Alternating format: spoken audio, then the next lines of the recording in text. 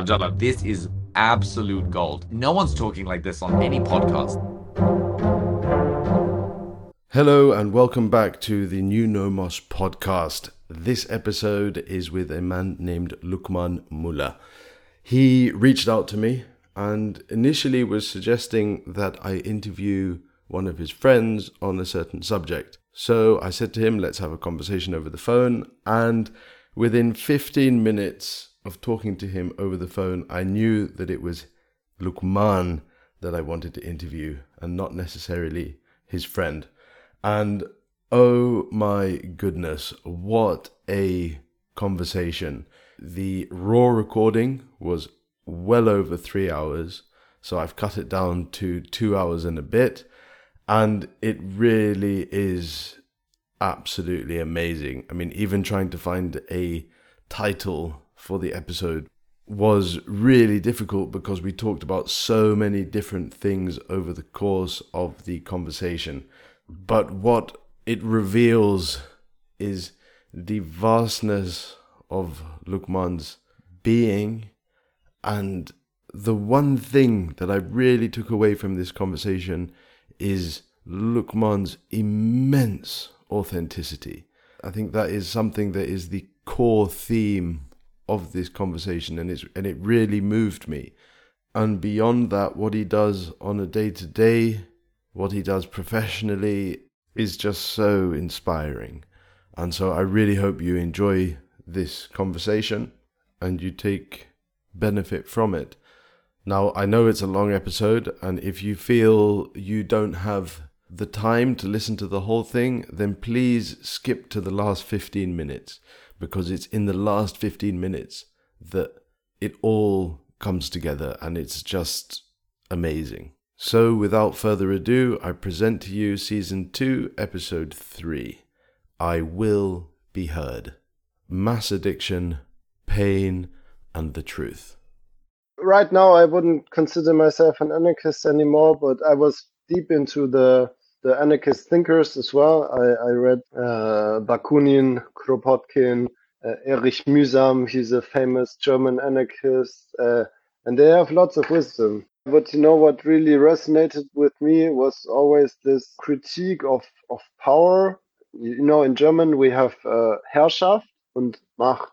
And Herrschaft is something more than power. I don't think there's a good English translation, but Herrschaft, it's like the kings, like maybe like Firaun, maybe Firaun is a good example of Herrschaft.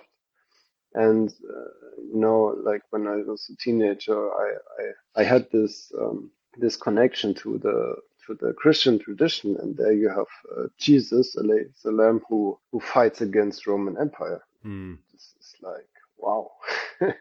This is like, okay, you go into struggle and you go against basically the emperor of the world, because the Roman Empire, he was just like the one at his time, and this was very, very impressive. And I know I had one friend of mine. He was like our anarchist leader, and I know this is a contradiction, but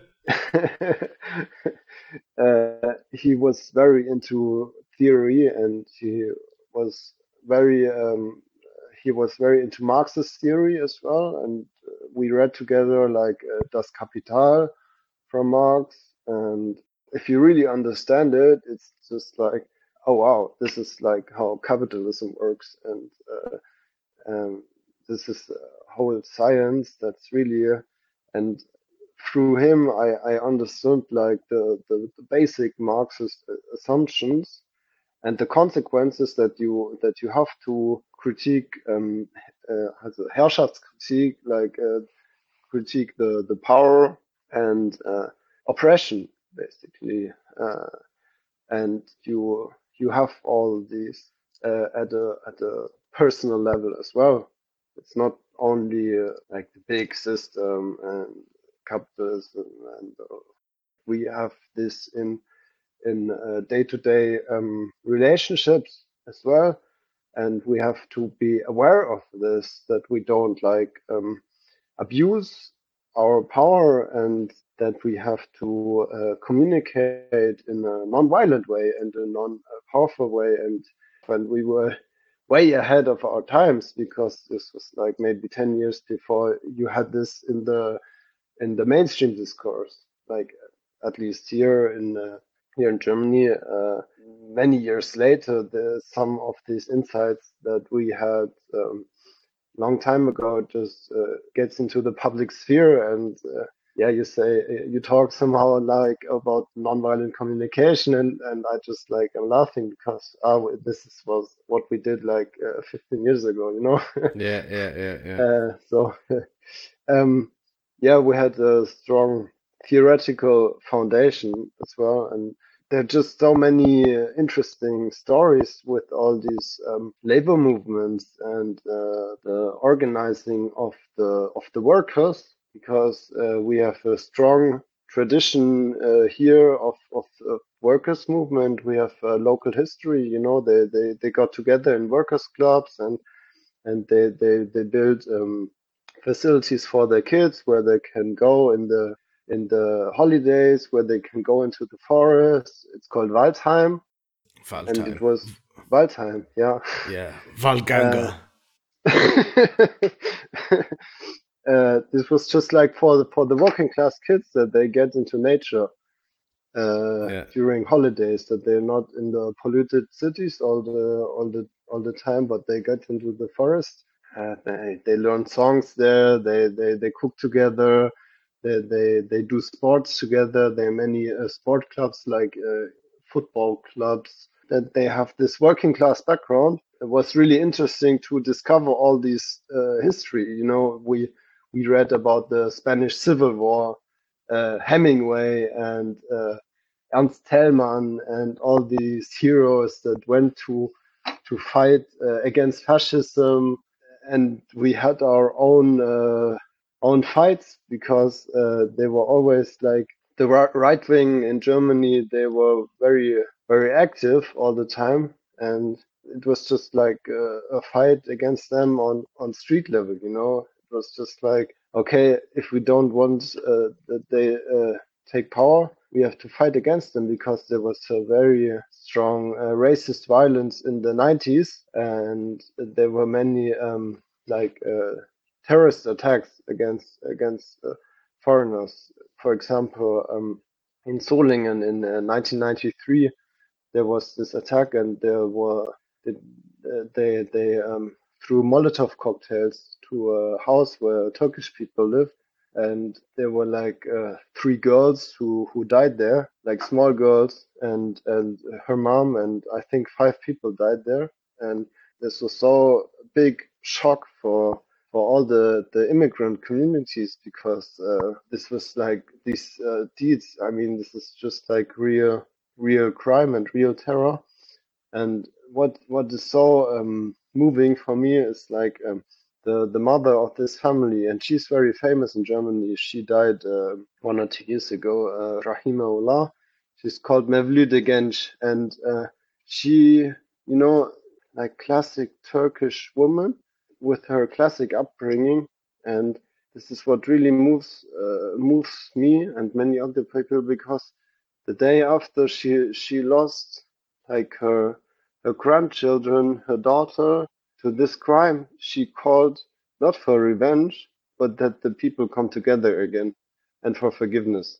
And this is something that's really moved many hearts, because it's so easy to call for revenge about after such an act of hatred and destruction, where you kill children, not to react with hate and even more violence. And this is what's really inspired us very, very, very much, you know.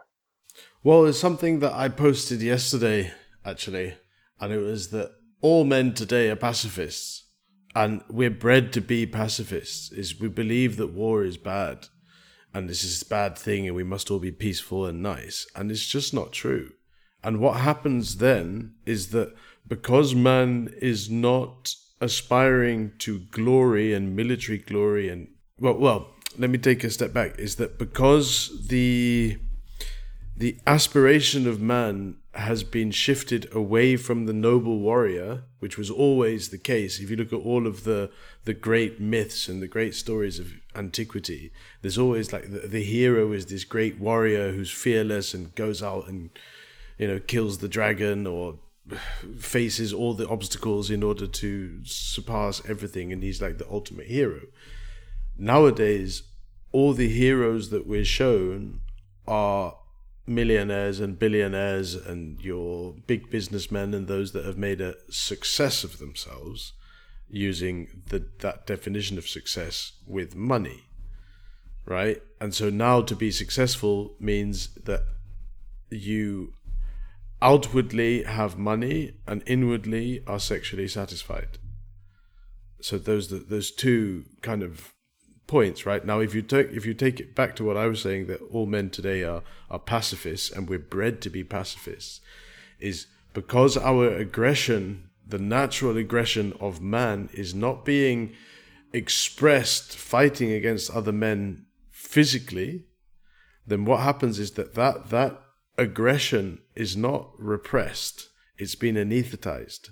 It's like man is in a kind of forced sleep state. And what happens then is, because that aggression has to come out, it's not expressed outside in the world, it's expressed inside the family. And so what happens is the man fights against the wife and he kills the children. So it's like the fight is with the wife and the murder is of the children. Now, if we go back to what you were kind of, right at the beginning, you were explaining the story of your father. Now, your father is the son of somebody that lived through the Second World War, which was not war in the sense that I'm talking about, or that you know, this thing of man fighting man and noble war. This was war that was fought purely for financial gain, right? And when you take the Second World War, you can't just take the Second World War, because the Second World War was a product of the First World War. So you've got to take from 1914 all the way through to 1945. It's like one big 30-year massacre.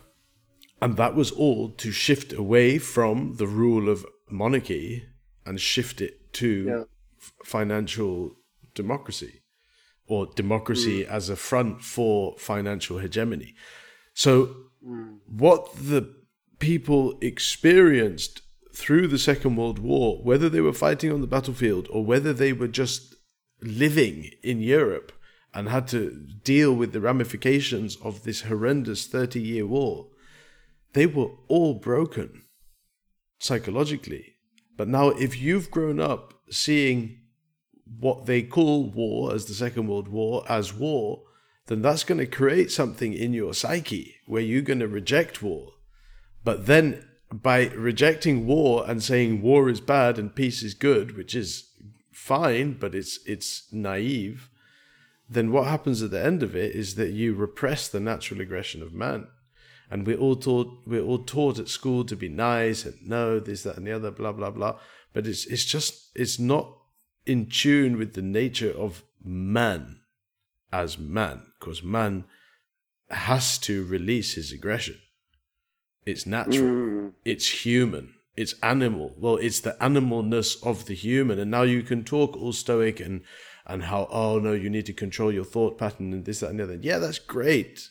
But the reality of it is that, and I mean, you will know this, and we're going to get onto that when it comes to things like addiction. You can force yourself to stop doing something and you can be harsh. But if it's not dealt with at the root cause, then 3 months later you have a relapse, or 6 months, or 2 years. So there's all these different elements, you know, and I think it's one of the curses of our time is this kind of the pacifization of man. And that's why, you know, like there's other stories you were telling me about, you know, these wild things you were doing, and like whether it was in Stuttgart or traveling to France or even the other people that had traveled to Stuttgart to live in the trees and all of these things, it's like, that's real action. And that's exciting and it's interesting. And that gives you a story. Not only does it give you a story to tell, but you experienced like wild things. And not only was it fun and dangerous, but you also got that like massive adrenaline rush, right? And there was a grouping of people that did it together. Now that's not pacifist. And now when you take it back to the likes of Ernst Jünger in the Second World War and, you know, D'Annunzio and these, like the Italians post First World War, they saw the lie of this great big war. They saw that they weren't fighting for what they were told they were fighting for. I mean, in the UK, they were fighting for king and country. But they can't say they're fighting for king and country in the Second World War, really, because the king had already lost whatever little power he had left. And by the end of the Second World War, it's like, what? You know, it's like, no. And the Prussians lost the Kaiser, you know, in the shortest amount of time. And what you see is that the Austro-Hungarian Empire is completely done with. You see this when you look at the historical context, it's like there's a massive shift of power away from what was the power nexus to a new power nexus, which was this kind of this capitalist hegemony, banking hegemony, led by American banks, but I mean those banks are European banks, and yeah, I mean, you can say the rest is history, but it leads us to where we are now, which is a time where like everybody is broken on top of just being broken anyway in this financial system that has completely collapsed. You know, then we had this thing called lockdown, which was a complete madness where I don't think there's ever been anything like that ever in human history, where everyone was just shut in their house and everyone was just like, okay, cool, I'm going to stay in my house. Like across the world. It's madness. I mean, I didn't. There was a loophole in South Africa where you could get like a kind of, if you had a company that was selling pharmaceuticals and related stuff, you could get a piece of paper. So I just pretended that the one company that I had was selling pharmaceuticals. Well, we were actually selling sanitizer, but anyway. And I just got like the get out of jail free card. Day one of lockdown, I was like racing on the highway, having a great old time. Before we continue on this podcast, I want to introduce you to Harmonize, my 21-day classical music challenge. Bill Jetton, I just want to tell you how much I really loved your 21-day classical music challenge. When I got the email about it, I was very excited. But once I heard it, I was really impressed with your curation of the music, because for those of you that haven't done the challenge, when you start the challenge, the pieces are short. And then each time the music gets a little bit longer and a little bit longer. And what I realized was, through the course of these pieces, you weren't just connecting me to the music, you were connecting me and extending my presence. And that's priceless. And that is such a beautiful thing. I encourage everybody to do it as soon as they can, especially if you don't listen to classical music, because if you don't, then it's time to start working on new ways to find peace. So I thank you. Click the link below to find out more.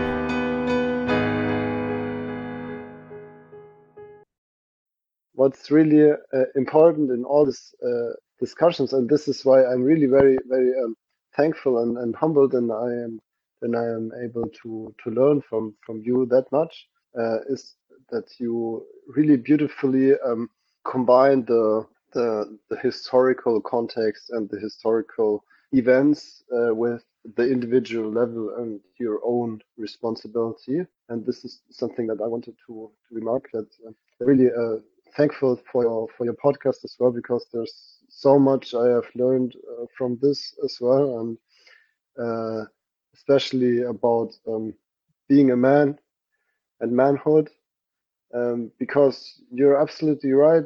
If we look at history and we understand what has happened, and for example, when we go back to the First World War and the collapse of the monarchies, what really impacted me on on very deep level was this a story from your podcast about Sultan Abdul Hamid and how he came to exile actually, and that this was because of the Zionist bankers, that he refused to give them Palestine. 100%. And that this was his death sentence. He refused to sell them the land of Palestine because he said, it's not my land to sell. Yes, and this is something this was like for me because I have many contacts with the different Turkish people over the years, and I always had this impression that there's a lot of anti-Semitism, you know, a lot of just like these anti-Semitic conspiracy theories, because I don't want to open this subject now to make it short. This really had a shift on my view of many things that are happening now, especially the events that are taking place in the Holy Land and all this carnage and suffering that happens there. And so this is really like very important to have these historical facts and this knowledge about historical things that happen to be able to relate to events that are taking place today. This was like what I wanted to remark. I'm going to just continue on what you've said and go a little bit further and say that, you know, you've brought up the topic of Sultan Abdul Hamid II, rahimahullah. And we have to understand as Muslims in this time that we're living in, that the whole situation that's happening in Palestine and the horrendous oppression and the horrendous slaughter and killing and concentration-like situation of Palestine is the fault of the Muslim Ummah.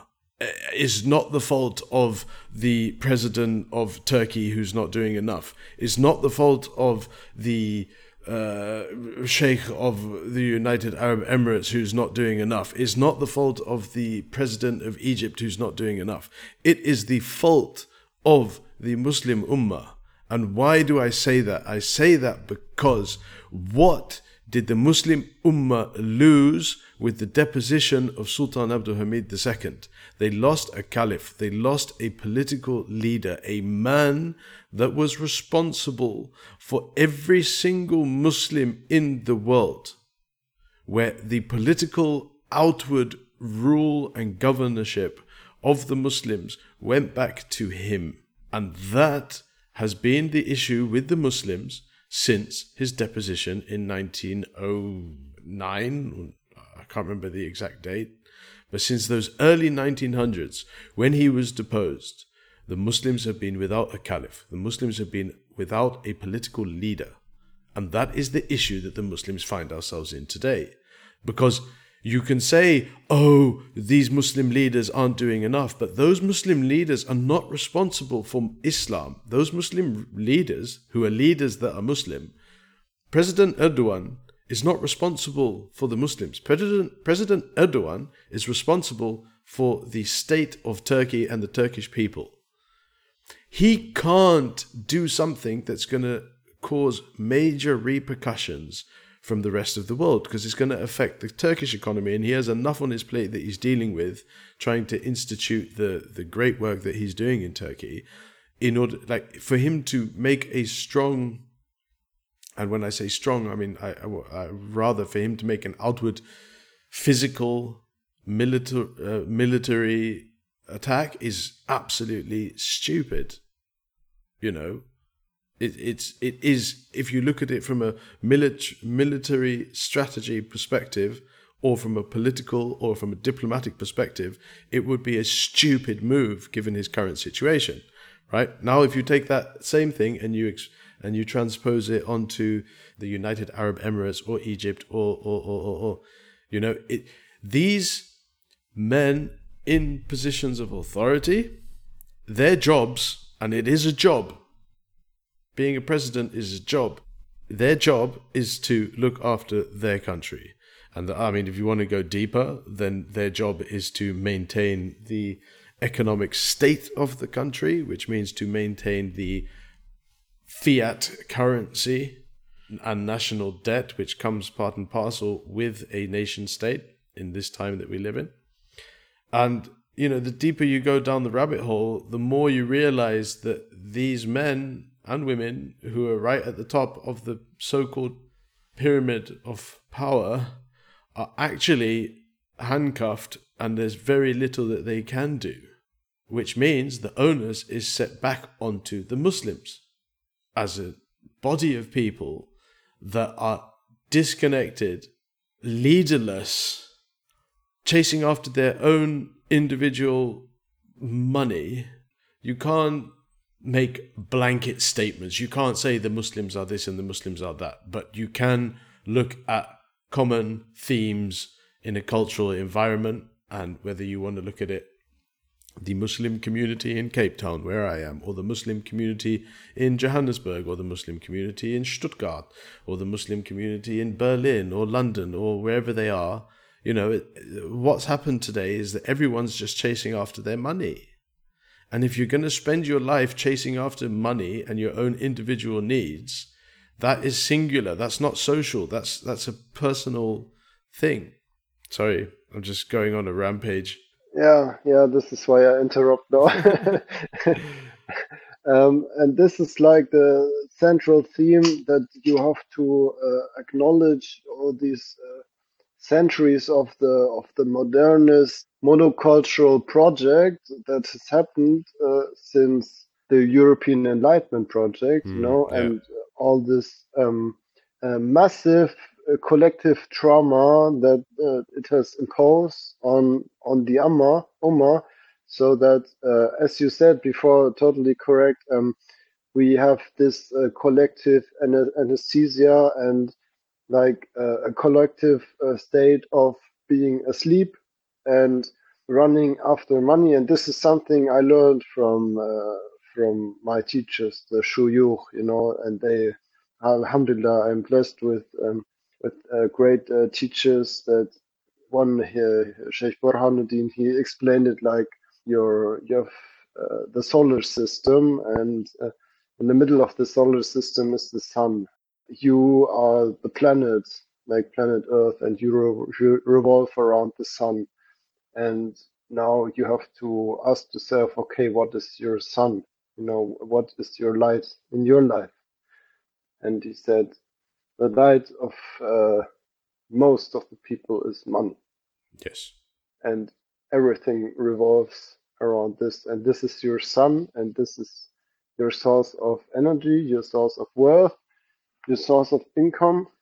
And if it's not money, then maybe it's your wife. Maybe it's your relationship, your love, and everything revolves around this.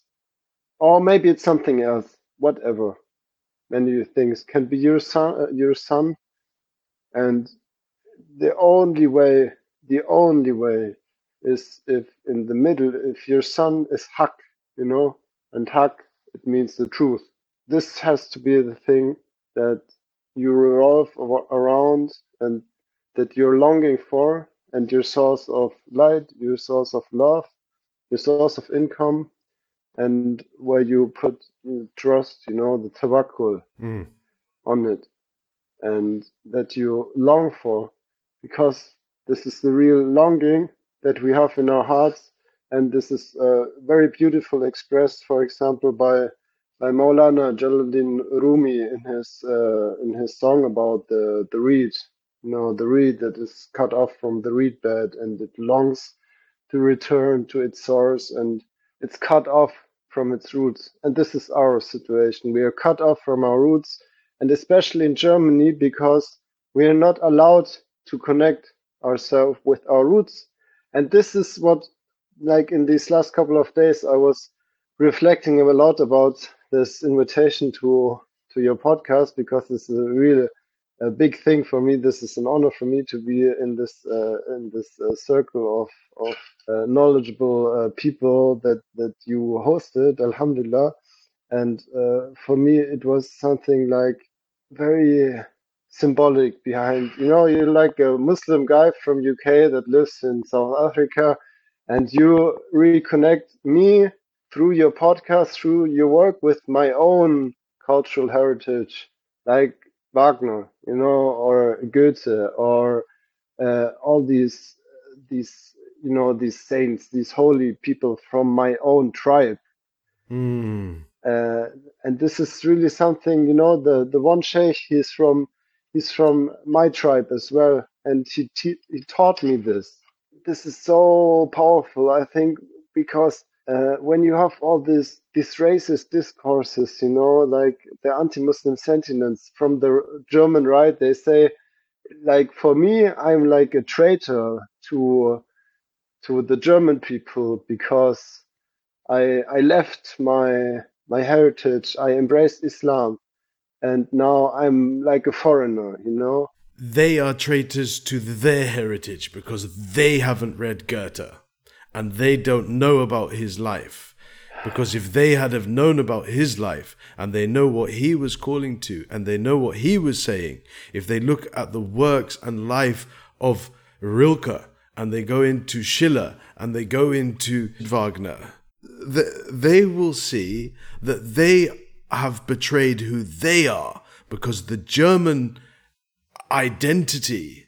I mean, okay, if we just take Wagner and his Ring Cycle, I mean, that is Richard Wagner. That is Richard. We make German lesson now. Yeah. Yeah. You see, Wagner in his time goes back to the origin stories of the Germanic people to find the myth that he uses to paint the picture that he does through the opera. So, I mean, you're talking about Wotan, Brunhilde, Siegfried. These are all ancient characters from the ancient mythology of the Nordic Germanic people. That is the most ancientness of the Nordic Germanic people. That the people that are the original tribe of that area, going back hundreds, if not thousands of years. I mean, okay, if we take Goethe now, and you look at his life and what I discuss in that podcast, and you look at his work, and through the immense study that he did in his lifetime, because he was more than just a writer or a playwright. He was a scientist. He was, studying everything, the colors and this and that. He did so much in his lifetime. And with all of that knowledge, what was the last thing that really inspired him was the Shahada. Ashhadu an la ilaha illallah wa ashhadu anna Muhammadan Rasulullah. And but the only thing was that he wasn't taught anything more than that. So he didn't know how to do the prayer. But he believed Ashhadu an la ilaha illallah wa ashhadu anna Muhammadan Rasulullah. And if you look at Faust and you go right into the very end of it, in the second part, you'll see that it's the angels coming to take him. So even though he's done all of these horrendous, horrible things, what happens right at the end? And that is Goethe hiding in metaphor and hiding in imagery in his greatest piece of prose, where he ended up. And so for any German person to tell you that you've betrayed the Germanic inheritance, what people don't understand is that Islam is a filter for culture. It's the filter. It's not a culture itself. Yes. So you can be completely German and be Muslim. As if you go to Japan, or if you go to China and you look at the Chinese mosques, they're built in the style of Chinese architecture. A mosque doesn't need to look like a certain thing. And a Muslim should dress with humility and dress, covering, the shameful, the aura, the area that needs to be covered. But that can be in a suit and tie, or it can be in a jilaba, or it can be in a dishtasha, or it can be in a Mongolian dress or Chinese dress or African. That's not relevant.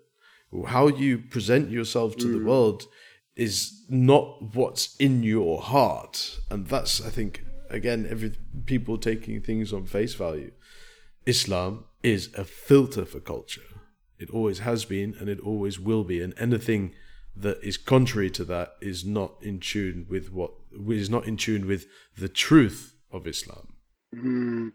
Yeah, but the thing is, let's take, we have, like in Germany, we have this post-war, the common term is like this cancel culture, where let's take Wagner, for example, because Wagner, he's not acceptable for the liberal public.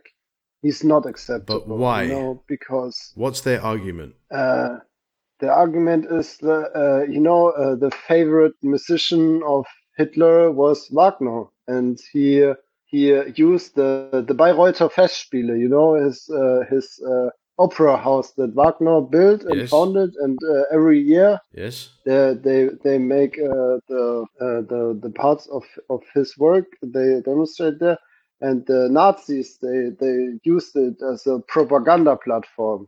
Yes. And this is like the logic.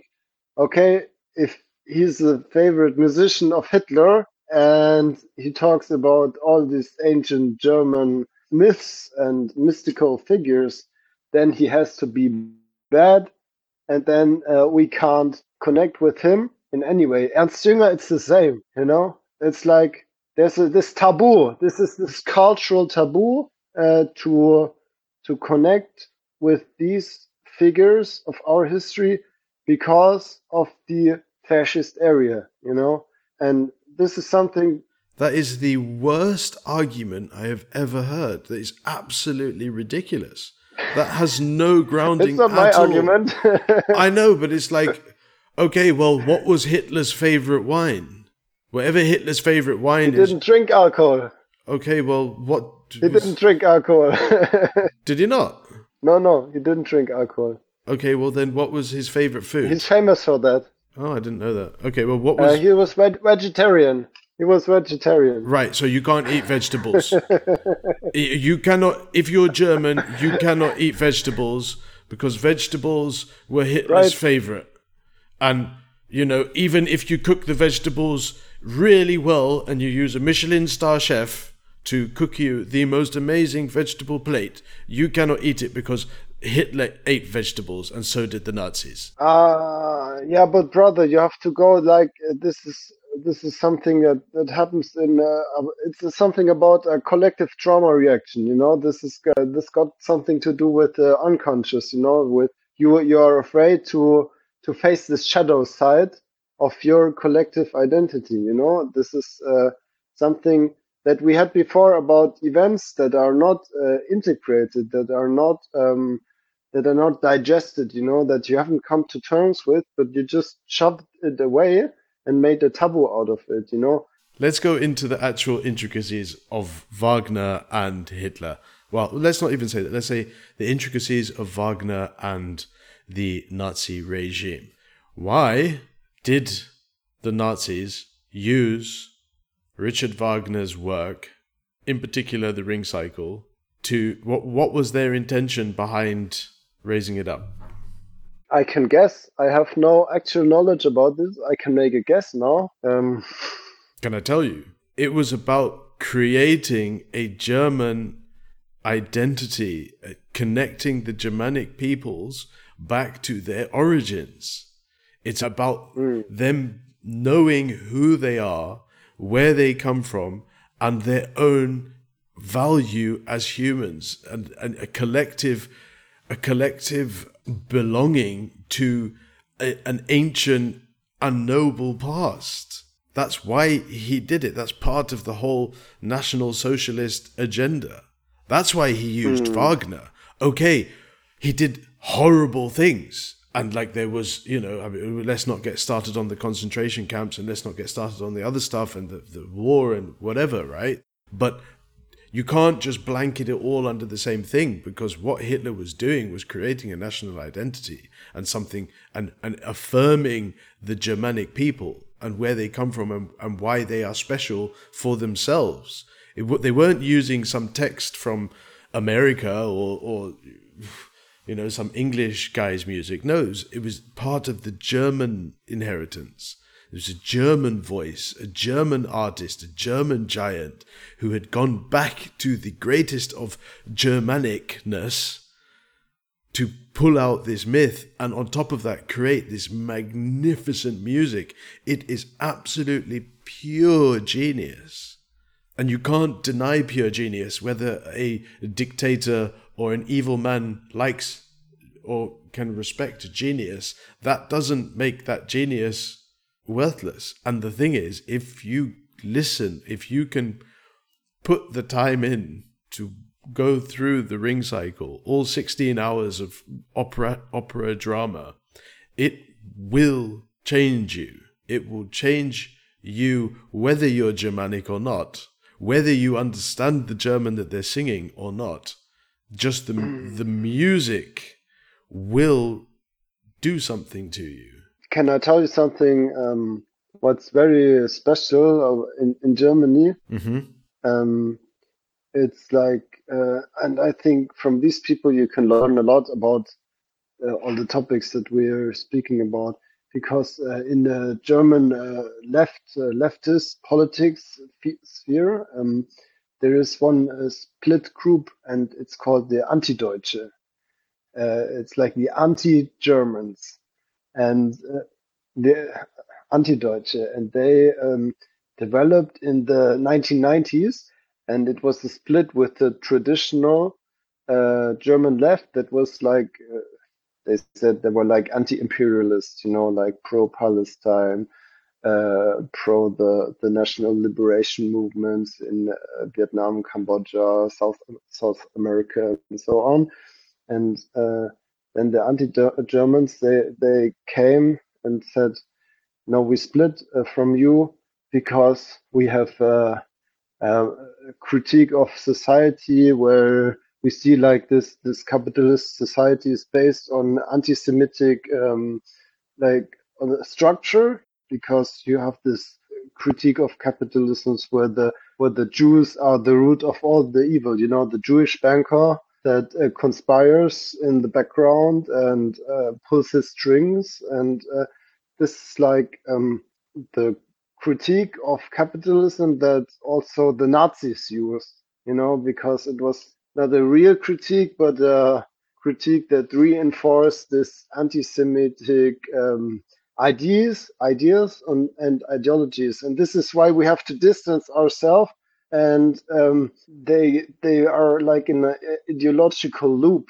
And the result of this ideological loop is that you have, for example, for many years, you have in February in Dresden, you have these demonstrations, because in Dresden it was really burned in the Second World War. There were like these aerial bombardments. It was horrible. So in the 1990s, the Nazis came on the day that this happened. It was 11th of February, I think, and they made a demonstration like against to remember the victims of the bombardment of Dresden. And then there was, of course, the protest against the Nazi meeting, and there you had this situation that the Antideutsche, they started waving like flags of the state of Israel. And this logic is, like the state of Israel is like the bulwark, what's it called, like the wall in the world against this anti-Semitism. It's the only place for Jewish people where they can really be safe. And this is why all nation states are bad except for the state of Israel, because this is the only structure that provides real safety for the Jewish people. So they basically took the Zionist narrative and transferred it into this radical left ideology, where they had slogans like Bomber Harris, do it again. And Bomber Harris was this famous Royal Air Force pilot who was famous for his bombardments. And they chanted like Bomber Harris, do it again in Dresden on the Remembrance Day of the victims of the area bombardment. Another slogan was, you have to wipe Germany from the map. France must reach to Poland. You know, it's a bit like from the river to the sea. You know, you just have to extinguish everything that is German, because this is like the root of all evil. And these guys, they are all like they all come from German middle class backgrounds. You know, But what does that do if you cut off from everything that was before? You're cutting off everything that has created you, everything that has brought you into existence, which is so arrogant. It's so arrogant. It's saying we know better right now today than all of our ancestors, everybody that came before us. And it's absolute rubbish. And as Muslims, we know that the greatest society, the greatest grouping of people that ever lived is in the past. The Prophet ﷺ was the final prophet. There will not be another prophet until the end of time, right? And the best of people was his community and the people that were around him, the Sahaba. And we know from what we've been taught, you can follow any one of the Sahaba like stars in the night sky. So they were all of the ranks of perfectness. I mean, we know they were human, and I don't want to, say things that are not true. But as Muslims, we know that that was the best man that ever lived, and it was the best community of people. And it's in the past. So we know that however great we can be and whatever good we can do, and there's been great Muslim empires that have risen and fallen and flourished and created beautiful buildings, etc., etc. Whether you want to talk about the Mughal Empire in the subcontinent, or the Ottoman Empire, or the great empires that ruled over North Africa and the Middle East, etc., etc. Spain is an example. However great they were still not as great as the what the Prophet ﷺ created in Medina, and we know that, and we accept that, and we're like, okay, fine. But that gives us humility in the fact that we know the best blueprint for life and society happened 1,400 years ago. So go back to that. What did they do? How did they do it? That's what we need to replicate. And it's not a state model. The Prophet ﷺ did not create an Islamic state. It wasn't a nation state. It was an organic way of living life. And that's what Islam is. As soon as you start forcing it into a kind of state banking capitalist mentality, it doesn't work. Well, it's not that it doesn't work. It's not allowed to flourish in its entirety. When you have pure Islam, what happens next? In the shortest amount of time, you have the most beautiful buildings, you have the most beautiful art, you have the most beautiful gardens, you have the most beautiful food, you have the most beautiful people, the most beautiful society. That's what Islam creates. Okay, now we're getting distracted, but it's a natural, organic thing. Now, we know that that was the best thing, and it was back then. So for anybody to say today that what they have is better than what came before is arrogant, extremely arrogant. It's horrible. Yeah, but this is exactly the modernist ideology. You know, you have this Marxist view of history, and Marx, he took a lot from Hegel. You know, Hegel and his Geschichtsphilosophie, his philosophy of history, and it's built on the dialectic. You know, if you take Hegel's dialectic, it's always these antagonisms, and it's always. And Marx, he said, like, okay, we have the patricians and the plebeians, and then we have the bourgeoisie and the proletariat in the industrialized society.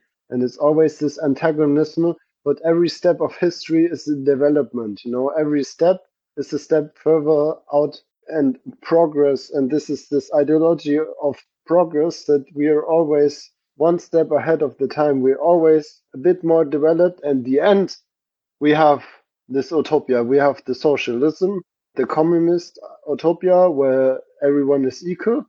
So it's just like this materialistic religion, and it's this materialistic messianic promise that you just need the revolution and the revolution and the revolution and the revolution to get the salvation in the end.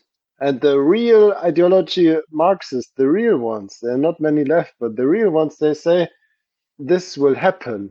And it's sure, it's a fact, it's like this dogma. I know this will happen. It's like a promise from God, but there is no God. And this is, I had contact with some Iranian communists, and they're really old school. The Iranian communists, they're like the orthodox Marxists that you don't have many left here in Europe, but they're still like not with the Bid'ah, but with the original Marxism. And they said to me, the communism, it will come no matter what, regardless. It was like really a tawakkul. They really trusted it. They had the firm belief. And this was something like Erich Fromm. He was a philosopher. He was associated with the Frankfurt School, with Adorno and Walter Benjamin and so on. He wrote that book on love, right? The art of loving or something. Yeah. And he wrote Haben und Sein, to have or to be as well. And in Haben und Sein, he writes about how the ideologies, like the big ideologies of the 20th century, how they replaced the religion, how they put it into secular terms, like and secularized the religion. And he talked about the impacts of this. Yeah, this is very fascinating, because this is like the core in this work from Erich Fromm. It's about the core issue, the decision between haben, to have something, oder sein, to be something. And what we learn in our culture is that it's about to have something, that you have whatever, and it's not the thing that you should strive for, but you should strive for to be something. That's your state. Goethe was, at a period of his life, searching for the Urplant, which was the origin of everything. Urpflanze, yeah. Now, when I did an episode, I don't know if you've listened to it, but a friend of mine who is a historian and has studied the Zulu people, he is Zulu himself. Yeah. And he said that the original plant, in their story, in their origin story, the ancient story of the Zulu people, is they all come from the reeds, right? Yeah, subhanAllah. I heard it. And the Urplant, there was a kind of connection with the reed. And then when you go to the beginning of Rumi's Masnavi, is that story that you just mentioned with the reed. Oh. And somehow there's a like these kind of connecting things. And I'm like, whether it is or isn't is irrelevant, but there are these kind of ancient threads that are leading to, and I'm just, going along asking questions and having these amazing, wonderful conversations with these different people. And it's like, boom, Goethe, boom, Zulu, boom, Rumi. And it's like, wow, it all goes back to a reed in a reed bed. Okay. Yeah. And that's tapping into something ancient and ancient knowledges. And we don't know. And, I don't want to say here, we all come from reeds. It was like just this kind of thread that was coming to me that was interesting. Coming back to that question that I asked you before, what is it that you do professionally on a day-to-day? Yes, exactly. So I work for the city council in Binnenden, and it's a small town close to Stuttgart. And I work with an approach. It's a social work, like youth work, and it's an approach. And it's called mobile youth work, mobile Jugendarbeit in German. And this approach was developed in the 1960s in Stuttgart. And the founder, he came, Walter Specht. He's a great man as well. He came from the Pfadfinder, the Pathfinder. What's it called in English? The Scouts. The Scouts. Yeah, Scouts was And invented Scout by movement. one of the English generals that fought in the colonial conquest or the colonial battles of South Africa, called Baden-Powell. He was the founder of the Scouts. Okay. So there's a road here in Cape Town called Baden-Powell Drive. So he founded it here. Yeah. Okay. Cool. So, yeah, random piece of knowledge. But he was one of the British imperial generals. Okay. Did some nasty things, but yeah. Yeah, but he founded the Scouts, so hey.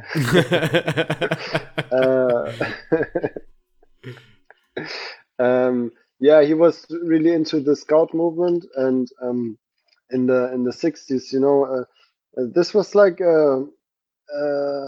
after the war, like the whole cities were destroyed, and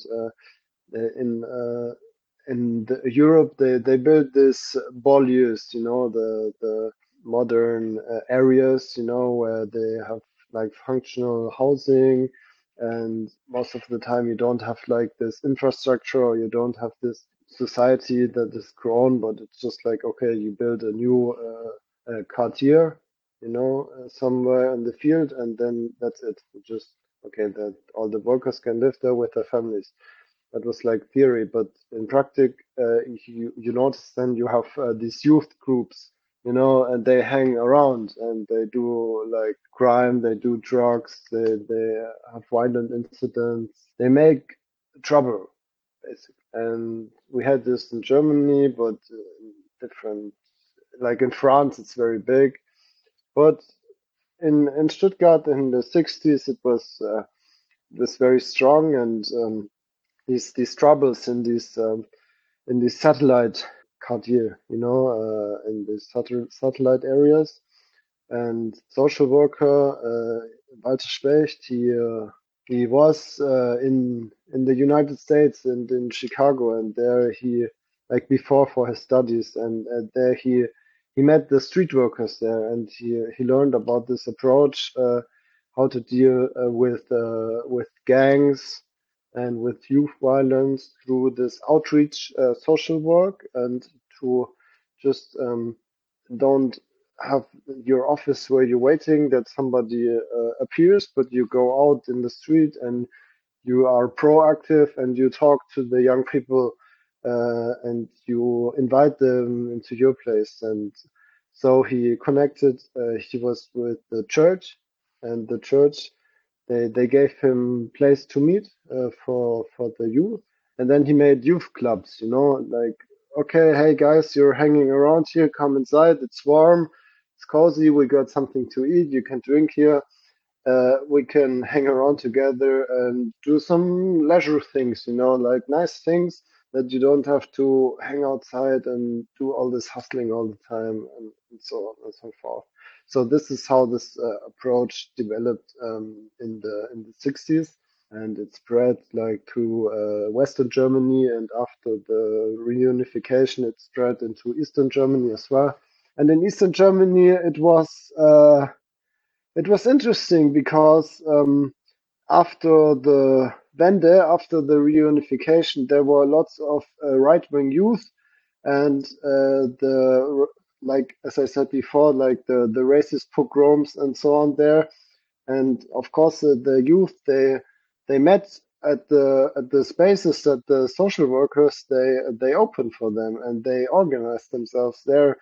So this is like one thing that's not really worked on, is how this approach led to the development of like right-wing terror cells like the NSU, like the National Socialist Underground, the famous right-wing terror cell that its origins were in Jena, in Eastern Germany in exactly these kind of youth clubs that some social workers opened.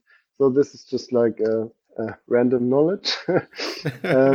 But actually, like our theoretical approach is that we have 4 pillars. It's not 5 pillars like in Islam, but 4 pillars.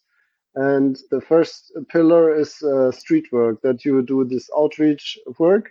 And for us, like you go by foot, or we have a bus, like VW bus, and we stand at the train station once a week, and we got some tea, and we got some seat where you can sit around, and we get to know people, and we're there the whole evening.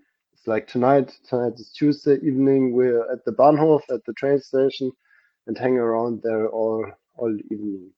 So this is street work. Then you get to know some people there. You get to know like groups of friends, like a clique, and then you invite them. You can do like funny stuff. You know, we go together to Europa Park. It's a leisure park, a big one, or like where they can drive roller coaster, or we do. You can play soccer with us, football, or like some music. You know, we had a music project, or we cook together. Just like we do like group activities together. And then you have this. It's called Einzelfallhilfe, and it's just like this social work single support where you work on all the issues that they bring with you, and usually it's something like issues about that I'm homelessness, that I don't have a place to stay, or I sleep on the couch of my friend, or it's something about drug addiction, mental health. I got a psychiatric illness like schizophrenia or something like this, or paranoid, or it's about violence. You know, I have a police case and I have to go to jail. You support them. You give them lawyers. You accompany them to the court. When they're in jail, you visit them in jail, and you support them. Or you have to deal with authorities. You know, like bureaucratic stuff.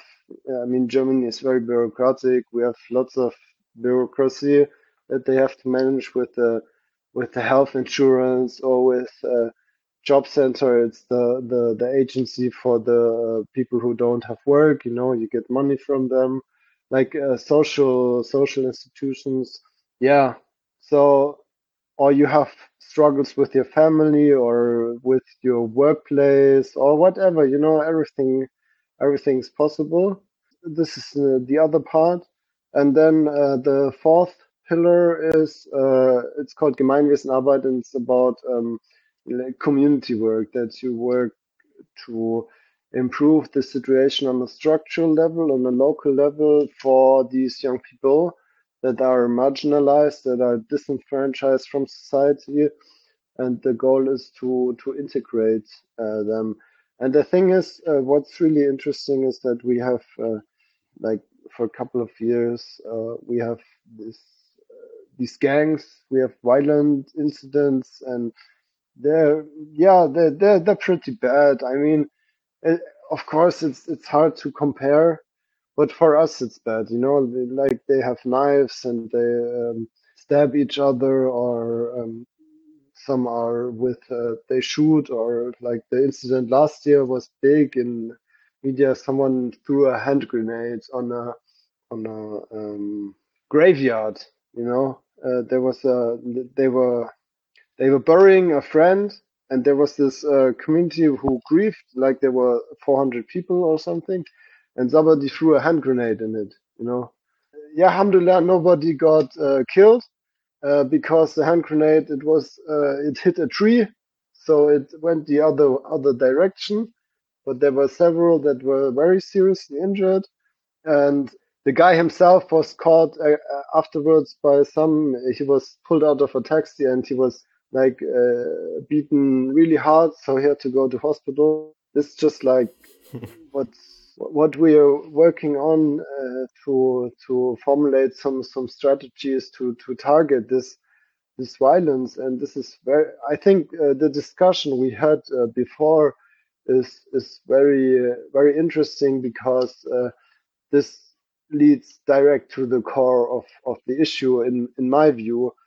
Because for example, I'm in conversation with one friend of mine, and he's social worker in Vienna in Austria, and he worked a lot with youth that went to Daesh, that went to Syria in 2014, 2015.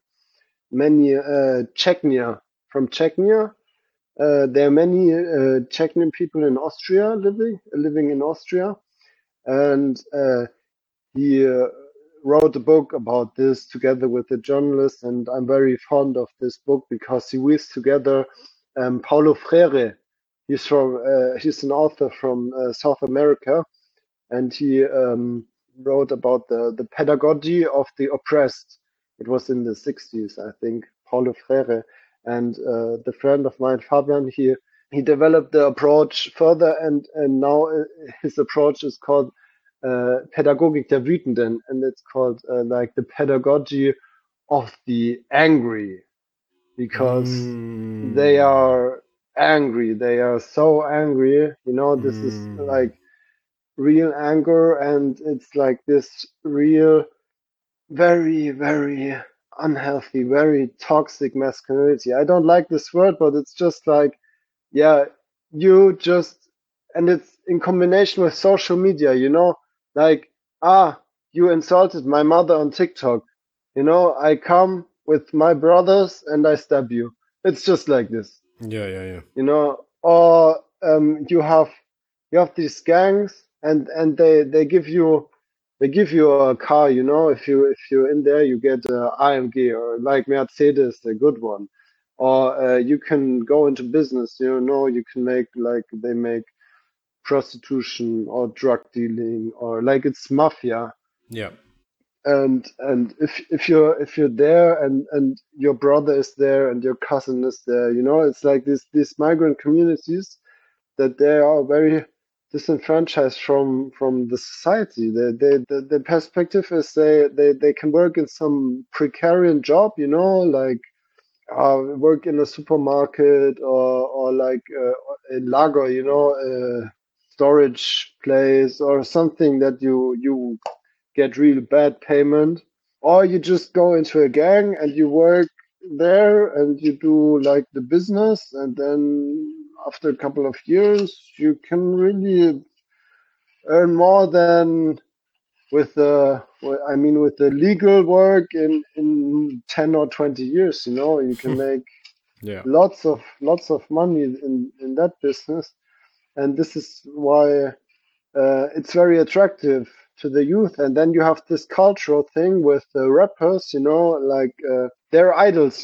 This is what you said before as well. The ones that they are looking up to, they are the ones with the dope. They are the ones with the women. They are the ones with the money. They are the ones who are really the tough guys, with big balls, and the successful businessmen. And these are the ones that they idolize, and they are very celebrated, and they're all like them, they all have this different, like there's this great word in German, it's called Migrationshintergrund. It's like migration background. Like they themselves. I love that. It's like your shadow, Migrationshintergrund. It's a great word. You have to remember this, because it's like, you're not like, okay, maybe you're born here, but I think your parents, they are from Turkey, right? And it's like this German, it's a very ethnic society, you have this belief, like only the autochthon, the real Germans, they are the one who are white, and then there's the rest. Yeah. And it's not like Canada, for example, or in the UK. I thought it was different as well, because it's another belief about citizenship, like in USA, if you can be American, you can be a real American when you're black as well, or when you're Hispanic as well. It doesn't matter as long as you hold the citizenship and you're proud of your country. But in Germany, this is different. This is like this. It's called Blut und Boden. It's this blood and the land. And if you're not from German blood, you're not a real German, and you never will be. And this is what they get to hear. And if you're not a real German, you will never have success. You can clean our houses, or you can be a mechanic for Mercedes-Benz, okay, like the dirty jobs, but not the real, like the high jobs, like a judge or a teacher. Like there's a long discussions, okay, can a teacher be someone with a hijab? There were many court cases about this issue, and there were many decades there's been a discussion, okay, can a German teacher wear a headscarf? And only, I think last year or something, there was the court said, okay, so it's okay to wear a headscarf if you're a teacher. But all the years, the cleaning staff, they all wear hijabs, and it was no problem.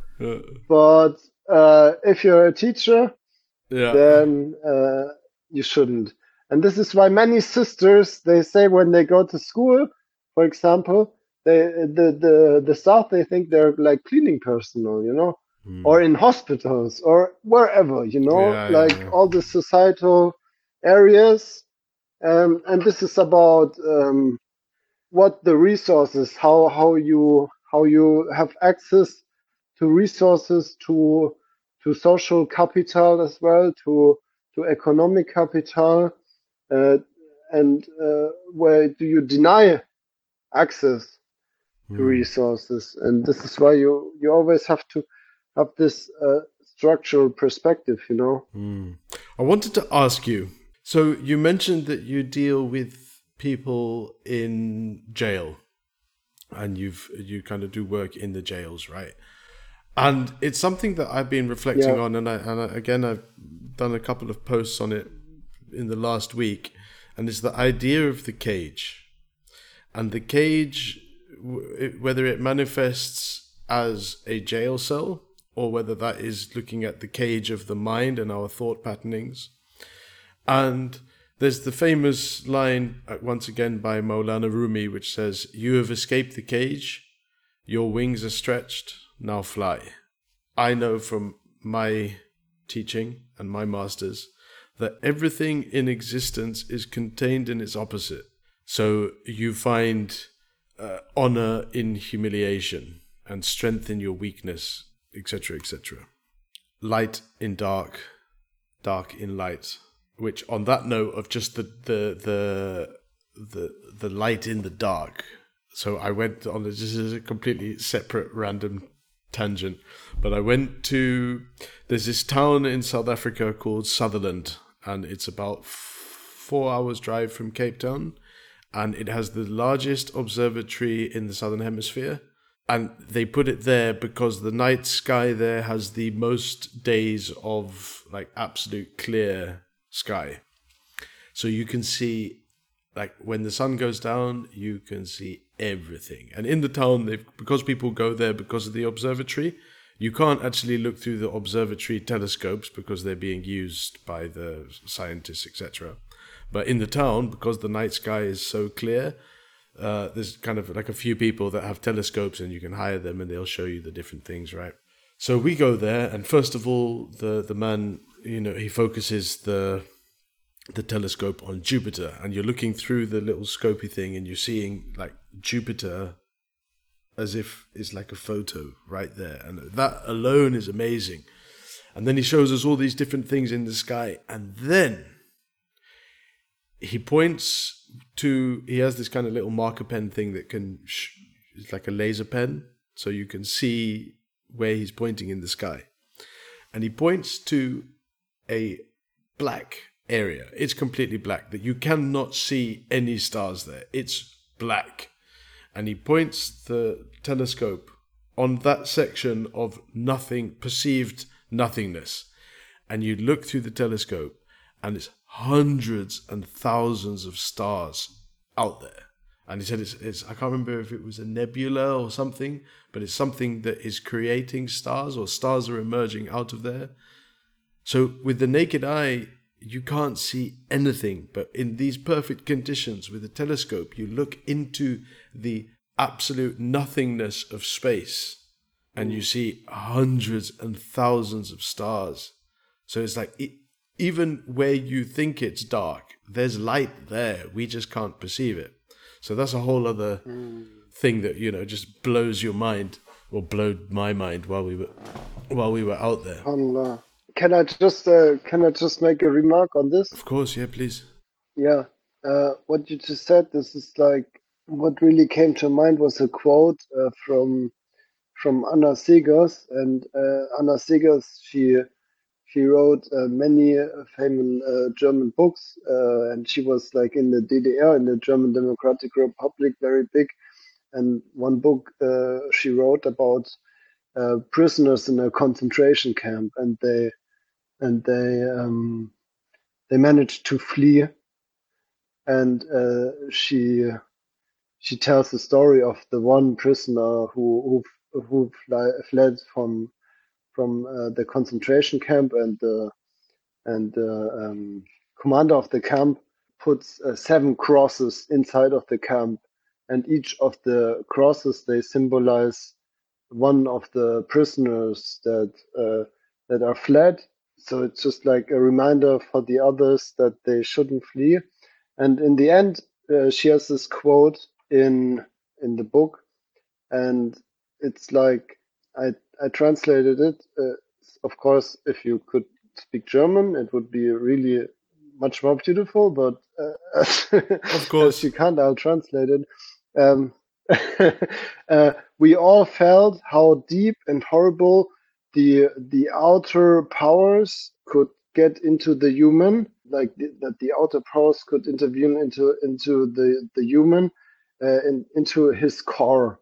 Like, you have outer powers and they can intervene into your core level. But we also felt that in your core level there was something that you can't attack and that you can't hurt. Like, you have this really deep core point in yourself that no outer power is able to hurt in any way. No, it's not possible. That's what I wanted to really ask you about. I wanted to ask you, in your experience working with people in jail, have you found anyone that you would define as exceptionally free? Because I feel that if everything's in its opposite, then if somebody's incarcerated, in that incarceration, they can find absolute freedom. Not I have one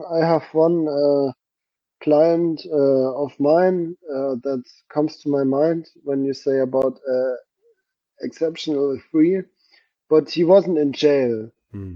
He was not really in jail. He was in jail, in his own jail, because he had a psychosis for 1 year. He was in a psychotic state. So this is not technically being in jail, but some kind of jail as well, like inner jail.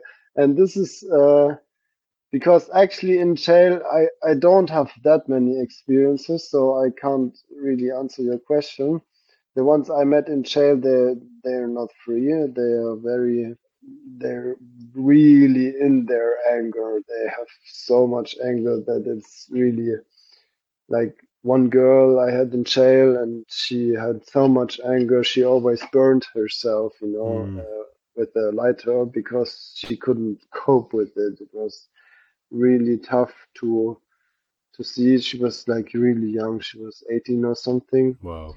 And she killed a woman when she was 15, and she was on drugs.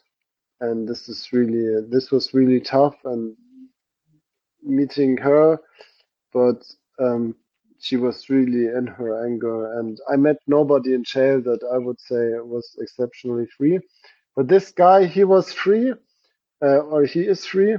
And it's very interesting because he was always like, he always wanted to be free. And this led in the combination of psychoactive drugs like acid, for example.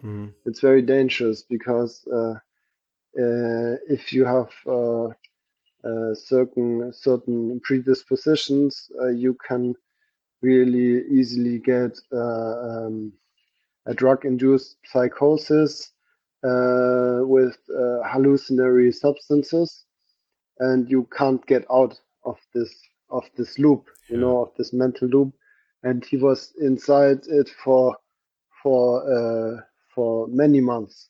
And I was the only one who still hold the connection to him, because his family and friends, they had to distance at some point because they couldn't bear it anymore, because he was in such a bad state, and he was in really bad state. He wasn't able to control his body functions. He was like he vomited all the time, and he couldn't control his his body exits. Yeah. So it was really gross. And his psychosis, his story, because this was what led me on a journey, and this is why I'm really grateful, because I'm thankful for him, and I owe him a lot, because he teach me very much. He was like, his story was, his penis was broken, and this is why his existence doesn't make any sense anymore. Wow. This is why, he wasn't a man anymore. He wasn't like a human being anymore, because he imagined that his penis was broken, and this was like this symbol of his human energy and his life energy, basically. And this is what his whole being dwelled around in this time, was the fact that he perceived his penis to be broken, which of course it wasn't in reality, but this doesn't matter anymore. When you're in psychosis, you don't differentiate between reality and fiction, right? Well, you can't. Yeah. It's not possible.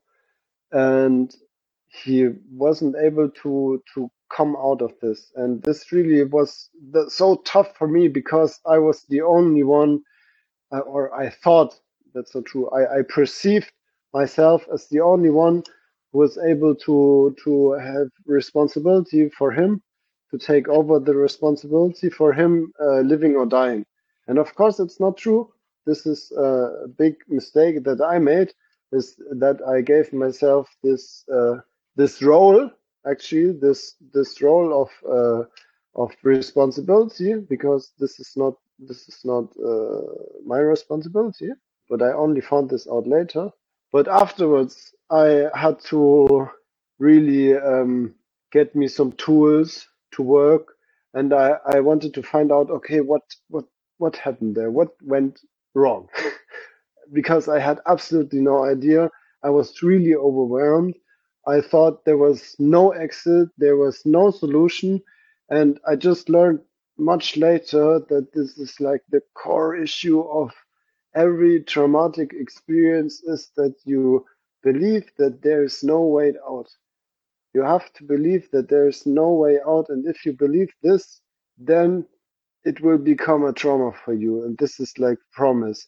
And this is why I know, like, tattoos is haram, it's not allowed. But if I would make myself a tattoo, I would tattoo Innamal Usiusa, because this is like the promise that Allah Almighty gives us in the Quran, that with every hardship there will come the ease. So the ease will come, and our job is to believe this promise. Tattoo that on your heart. Yes, yeah, I have to write that down. this would be a nice image, the heart, and then we have Inner Mauritius on it. Yeah, and afterwards I made a course in, and this got to do with my work, like my professional development, as well as my work on the spiritual path, because this is a great thing about my job, is that it's the same thing. You know, if you walk on the spiritual path and if you develop, like in that sense, you automatically develop professionally, because it's all about being present, being in the now, building connections, building relationships, holding space for others, being non-judgmental, being attuned to the other. And this is all the skills that we learn from our great teachers, from our great saints in our tradition. So this is our great the benefit that we have. And this is why I came into addiction. I made a course in about spiritual trauma. There I learned about the different layers of trauma, because there's not only the individual layer, like the things that happened to me last year or last month or something. I mean, this is real and this is important, but also there are the things that happened when you were like small child, and lots of the things that you can't remember anymore, that's hidden in the unconscious. And then it's not only the things that happened to you as a kid, the things that happened before you were born, like to your parents or to your grandparents, what I said in the beginning. And then that's not only the things that happened to your grandparents, there are things that happened to your tribe, to your people, and then there are the things that happen to humanity in general, to Bani Adam, and this is like the core trauma of existence, is like that we are cut off from the reed bed, and we have to realize this, and that we are so much like I can't pronounce this word, anesthetized and in the state of sleep, that we have forgotten to mourn this fact that we are cut off and we are disconnected from our sorrow and from our sadness about, and the tragicness of our existence, that we aren't connected to the source anymore, that we are cut off from this, and this will last on for all this time that we spend in Hayatul Dunya. For all this time it will last, that we are in this state of disconnection. And this is what I learned in the learning about spiritual trauma, that it's all about connection or disconnection. Like connection is the place of healing, the place of wholeness, the place of a sense of self, of true self, not of false self, because the false self, this is the nafs, this is the mask that you put on in order to conceive your own emptiness inside, your deep hole that has been burned into your soul, and you have to somehow find anything that you can seal this hole, because if you don't seal this hole, this sense of feeling empty, the sense of emptiness, of sadness, grief, sorrow, depression, it will just engulf you, and you will just won't be able to live anymore. So you have to find something that fits inside, and this is, as we said before, this is your son, this is the work, money, children, drugs, sex, gambling, whatever, that can fill out this hole, that in order for you not to feel this emptiness, and this is something that you really have to understand. Okay, this is the state that I'm in, and what am I fixing with my behavior right now? what is it about, and what is triggering this conditioned reaction, because it's about something that is conditioned, that's like brainwashed. And what is the cycle about it? Because you always have something that triggers it. Mm-hmm. And the trigger is very interesting, because this is something that I learned from another teacher. When you look at, for example, a weapon, AK-47 or something, the trigger is only a tiny piece, and there's a lot of complex mechanics around it, and it's lots of gunpowder and whatever. And if you just, like, the trigger alone will do nothing, but all the explosives, all the ammunition, this is inside of you. But you always blame the trigger, You're always in this mode of, the other one is to blame, or the system is to blame, or whatever is to blame, just in order that I don't have to look at myself and my own explosive. And this is what another teacher of mine has called the multiplayer mode, like in a video game. You always play in a video game, and they're always the other players, and they're always responsible that you lose. Yeah. But we want to go into the single player mode. And if you're in the single player mode, you're the only one in this level, and you're the only one who's responsible if you manage to kill the enemy at the end of the level or not. So what you want, and you can't blame anybody else. But what the best thing to do is to play a single player mission with 10 other people. Yeah. So that you have some support, and there's people with you, and there's a grouping of you. Yeah, definitely. We are social beings, so as much as we are on our own path and our own journey and our own self-reflection, we cannot look in. Even if we know all of the knowledge, you still need to look in the mirror. So you can't see your own faults, your own wiring, because it's yours that's wired like that. So to see your own wiring, you need the other. You need in our form, you have the Sheikh, who is the perfect polished mirror. So when you look in the mirror, you see yourself. But at the same time, everything in creation is a mirror. So somebody says something which triggers you, you're the one that got triggered. It's not them. They are them. Yeah. You can't change them. They said whatever they said, however they said it. But how does that affect you? And then what's in you that got triggered? And where's your ammunition? Because like you said, it's like the trigger's a tiny little part, but you're the one experiencing it. So, yeah. Another teacher of mine, he expressed it beautifully. Like he said, A.H. Almas, every trigger and every hardship you face in your life, and every person that really brings you into your edge, is only like a roadblock for you in order to stay on track, and if you bump against the road track, you are thrown back onto track, and it's just like beneficially for you that you don't get off track, that you can stay in lane. And we always want to drive left or right or wherever, but if there are these roadblocks on the side, you stay. Maybe you bump inside, but then you get on track again, because okay, the road is finished here.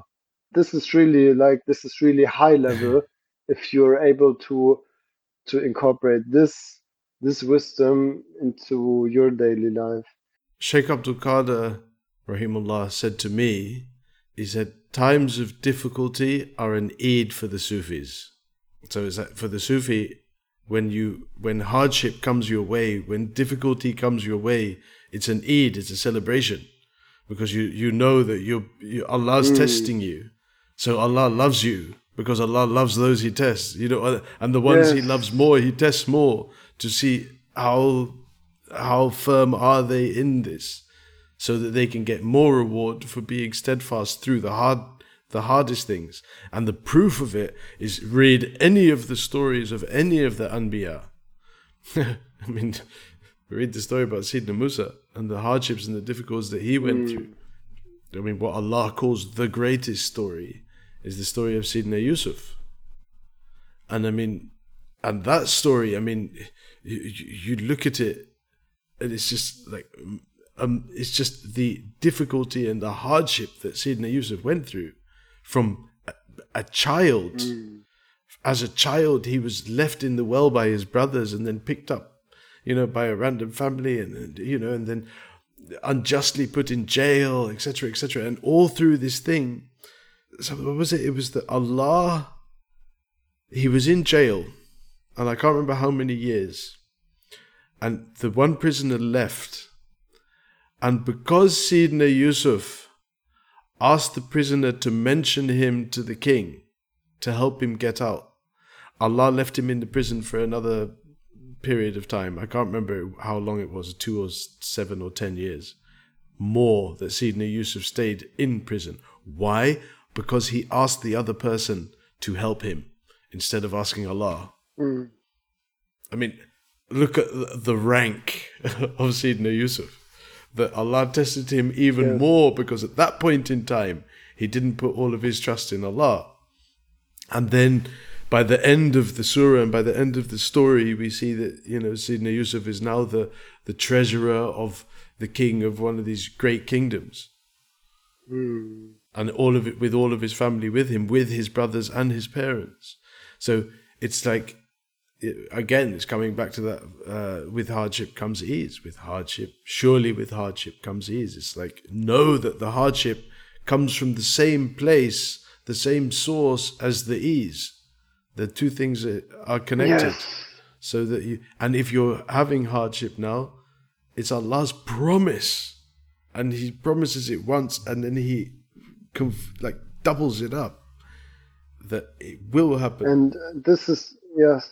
And then I just have to say that I am so incredibly weak. That I am so weak because there are so minor incidents that really minor tests, really small tests, and I barely succeed. Yeah, but even there, you're saying that you are incredibly weak. So now we've got to go into the language of what you're saying, because you're saying, I am incredibly weak. The brain receives that without context. So if you say, I am incredibly weak, the brain believes that you are incredibly weak.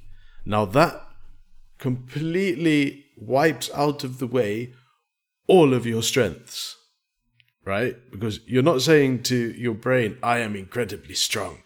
I am incredibly strong. I am incredibly strong. No, you're saying, I'm incredibly weak. Now, yes, okay, maybe in the specific area of your life, in the specific thing, when it comes to my children, I am incredibly weak. I am very soft on my children. I let my children do whatever they want to do. I can't say no to my children. Yeah, okay. I can't say no to my wife. I'm weak when it comes to my wife. I'm weak when it comes to my parents. I'm weak in a certain specific thing. Yeah, okay, fine. But you are not incredibly weak. You may be weak in one area, but you're incredibly strong in other areas. It's even when people say, I am tired. You're not tired. You may be feeling tired, but you are not tired. So it's like, if the nuances in the language, and this is something that I don't know if you know about Lacan, the psychoanalyst, right? Yes. So a bit. A lot of his work, Jacques Lacan, yeah, a lot of his work was looking into the language of the subconscious. So it's when we say things, how that affects the other parts of our being. And it's something that it's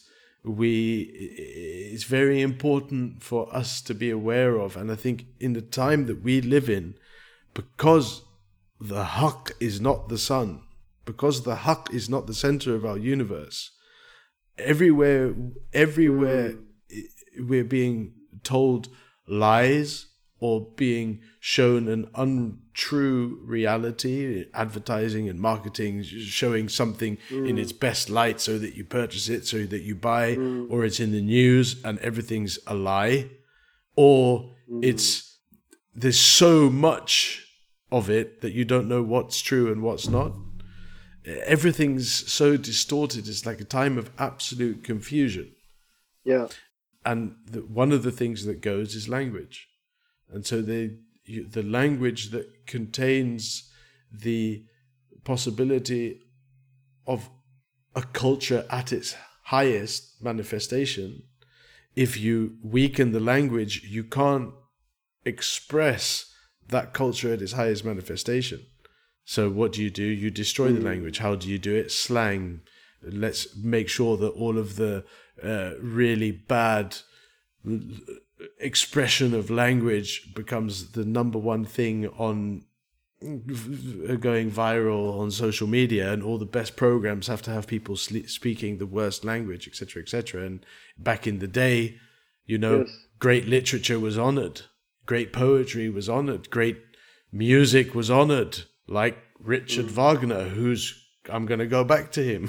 His 16-hour-long opera cycle is a monumental piece of music. Before you even... Well, no, let's go back, actually, because he is a composer. It's a monumental script. The words, if you just take Richard Wagner's Ring Cycle and you just read the words, it's already magnificent. And then on top of that is some of the greatest music that's ever been written, ever. Over a 16-hour-long thing, all explaining the story of German mythological origins. Language is so important. Yeah, this is something. If I may share something that's very very close to my heart. It's last year I was very down. I was in a clinic for a couple of months because about different diseases that I have spiritually, but physically as well. And I had one session. There was a therapy session, and it was about movement. Movement and movements for healing. And at the last session, I was ordered that I should give myself a Kraftsatz. And Kraftsatz is called like your sentence of power. For me, it was, I just tapped into myself, and it was totally clear that my Kraftsatz was I will be heard, because my inner ego injunctions, the inner critic, it always says to me, you won't be heard. You're not relevant. Your voice doesn't count. It doesn't matter. And it's about the chakra, the Lataiv system, and it's in the throat. If this is blocked, then you can't speak anymore. And for me, this is the central theme, because when I was a kid with 3 years of age, about 3 years, I didn't speak. For 1 year, I learned to speak, but then I stopped speaking, and I was silent for, I don't know, maybe 10 months or 1 year. I didn't speak one word. This is something that I worked on in therapy. This is really, I have kids, I have 2 daughters, alhamdulillah. The small one, she's 3 years old and nearly 4, and she talks all day. She talks without pause. And if I believe that she would tomorrow stop talking, it would be devastating for me. It would be like, oh my God.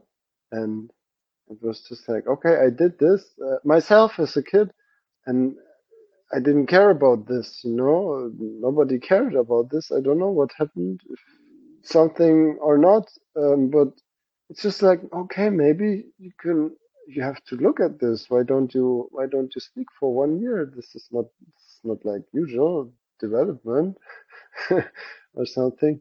So this is why, for me, actually, it's about finding your Kraftsatz, finding your sentence that has power and that gives you strength.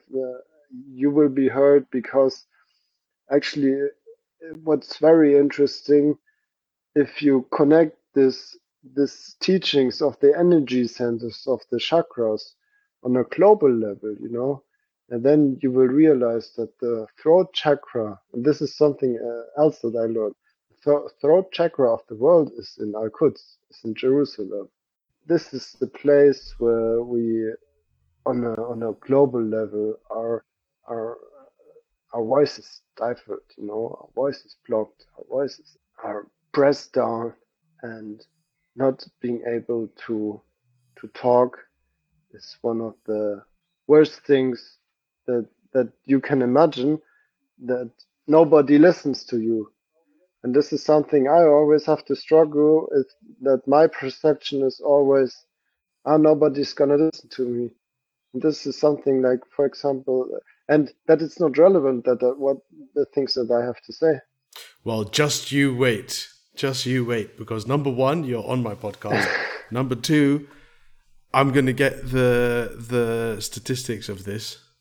And I'm going to show you, once we've edited it and it's released, etc., etc., I'm going to show you not only how many people have listened to you, but I can show you where in the world they've listened to you. Oh, yeah. You can pinpoint it to the different countries. Yeah. In certain countries, you can pinpoint it to the state, and it's pretty accurate. So it's quite amazing, all of the data that you get on the other side. So I'll show that to you, and look at that. I will be heard. Not only are you being heard by me now, but you will be heard for, as long as there are people listening to my podcast and this episode in particular. So that's amazing. Thank you, Barakallahu Fik City. But this is why one thing I have to say about this. This is why this is part of my healing journey as well, as another group that I tend to visit on a regular basis, and this is about the 12-step program, and it's called it's the self-help group, and it's called ACA. ACA stands for Adult Children of Alcoholic or Dysfunctional Families, and there you work through the 12 steps. Are you familiar with the 12 steps program? No, I'm not. Yes, it's from the Anonymous Alcoholic movement. They were founded in the 1940s or 1930s. I know about Alcoholics Anonymous. I've never been an alcoholic, so I haven't ever had to. But they developed these 12 steps of spiritual healing, and it's basically a spiritual program. And they modified it for many different addictions or circumstances. So you have Narcotics Anonymous or Sex Addicts Anonymous or Gambling Anonymous or whatever. And the program that I'm in is for adult children of alcoholic families or dysfunctional families. So it doesn't have to be alcoholism that's in the family, but it can be any form of dysfunction. And what really touches me is the very first step. And this is coming back to our original topic of addiction. The very first step is just to acknowledge that you have absolutely no power over the addiction, that you submit yourself to the greater power, to the higher power, and let him do the work. And this is the very first step in the 12-step program. And basically, if we translate it, this is we have the saying of La hawla wa la quwwata illa billah, and it means there is no power and no might except for Allah, and Allah is the only one who holds the power over us and over our addictions. And if we don't make this step, and if we don't submit our egos, our pride, kibr, our image, our mass under this statement, we will lose. The only way is to submit and to accept that we are powerless. And this is so hard. This is so hard because everything in our culture, in our society, and the capitalistic values that we learn from and that we are breastfed with is the exact opposite. Is you are in control, you are in power, you have to be in charge, you have to have agency, You have to be the subject of your own life. So we learn the exact opposite from this first step. This is why our society is in its core addicted. It has to be, otherwise it wouldn't work at all if we would have like a core assumption, core societal assumptions.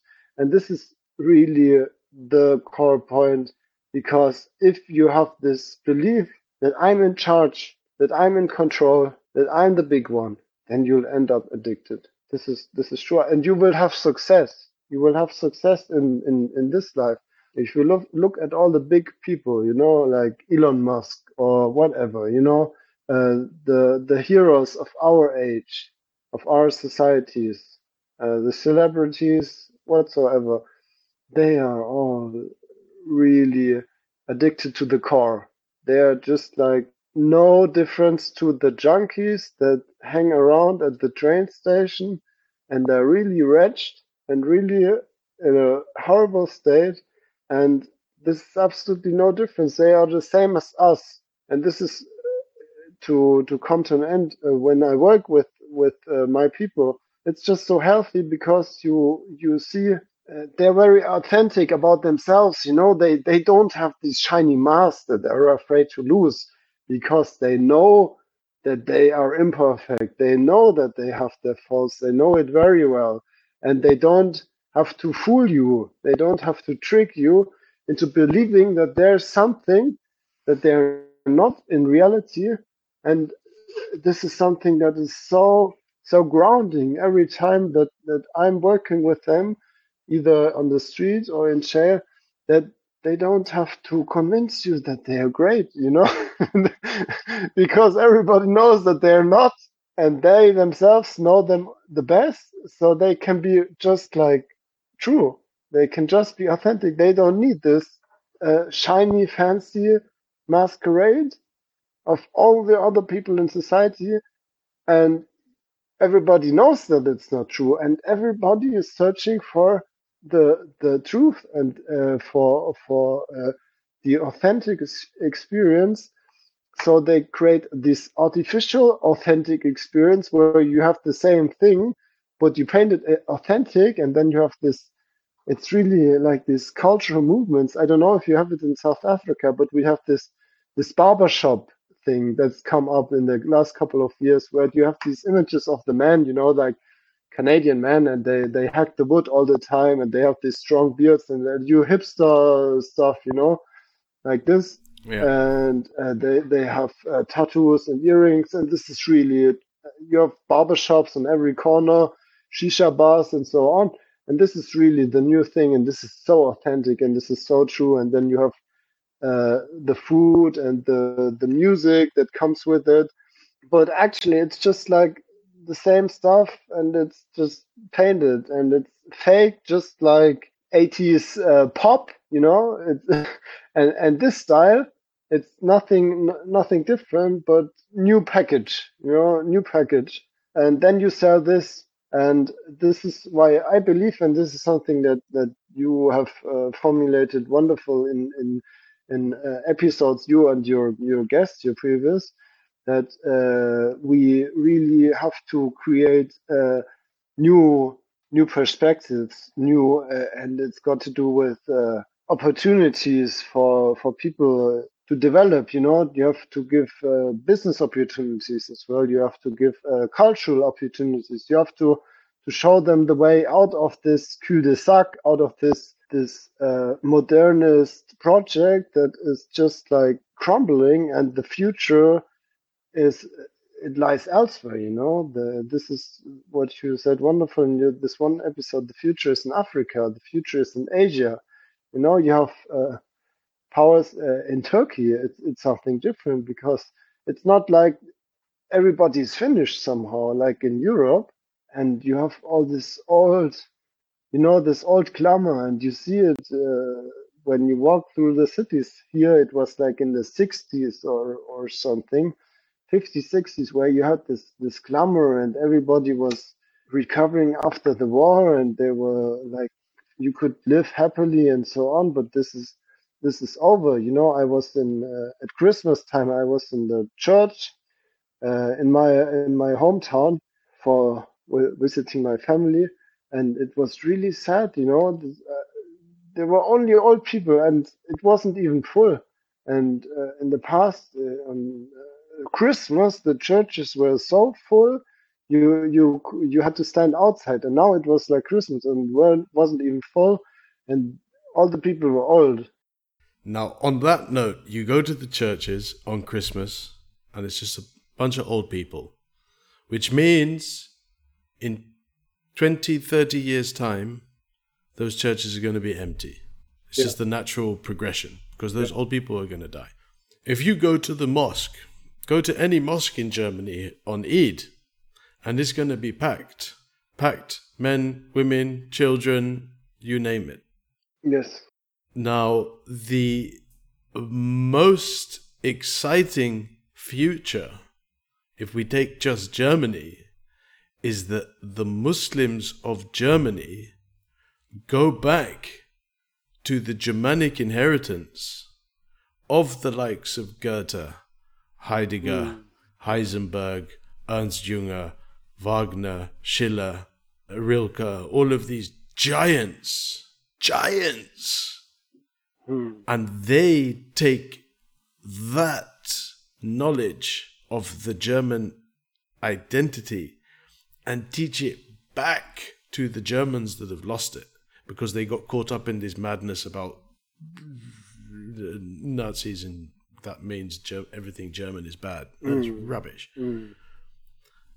At which point you will get Islam revitalizing the place in its highest, in its best form. That thing that made those giants, because those people don't just pop up. They didn't just emerge out of anywhere. No, they emerged out of a society, out of bloodlines, out of a certain education that went through the great-grandfather, the grandfather, the father, the son, so that this person could emerge. And when you look at the genetic line of Richard Wagner and Friedrich Nietzsche, you see that they were third cousins.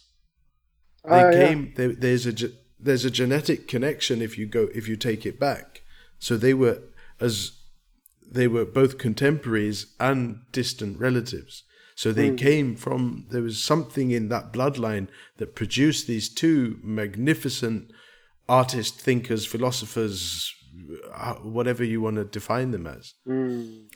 And that's why Islam is the future of Europe. There's no way of escaping it.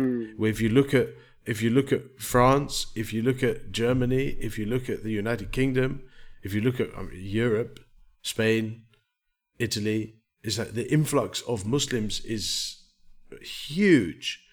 Now, what the Muslims need to do, it's rather than rejecting the culture and fighting against the racism and fighting against all of these things, which are all manifestations of anger and oppression and suppression, etc., etc. If you out-British the British, if you out-German the German, if you out-French the French, if you out-Spanish the Spanish, if you out-Italian the Italian, if you out-European the European, then they have no leg to stand on. If you're the one teaching the Germans about Wagner and what he was actually saying through his music, or Goethe, or any of the other names that I talked about. I mean, and I guess I'm just thinking now about my own inheritance, and I've reflected on this, but I've never thought about it like that. But my father is an English man that our family, we can trace back to the male line back to the year 738. We came as we were the Norman conquest that went over into France and was given land in Normandy, and then a few generations later, William the Conqueror went over to England and conquered in 1066.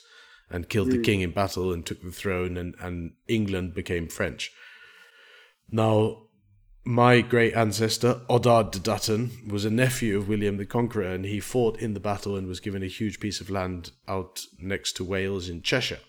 So my family is very white and very English.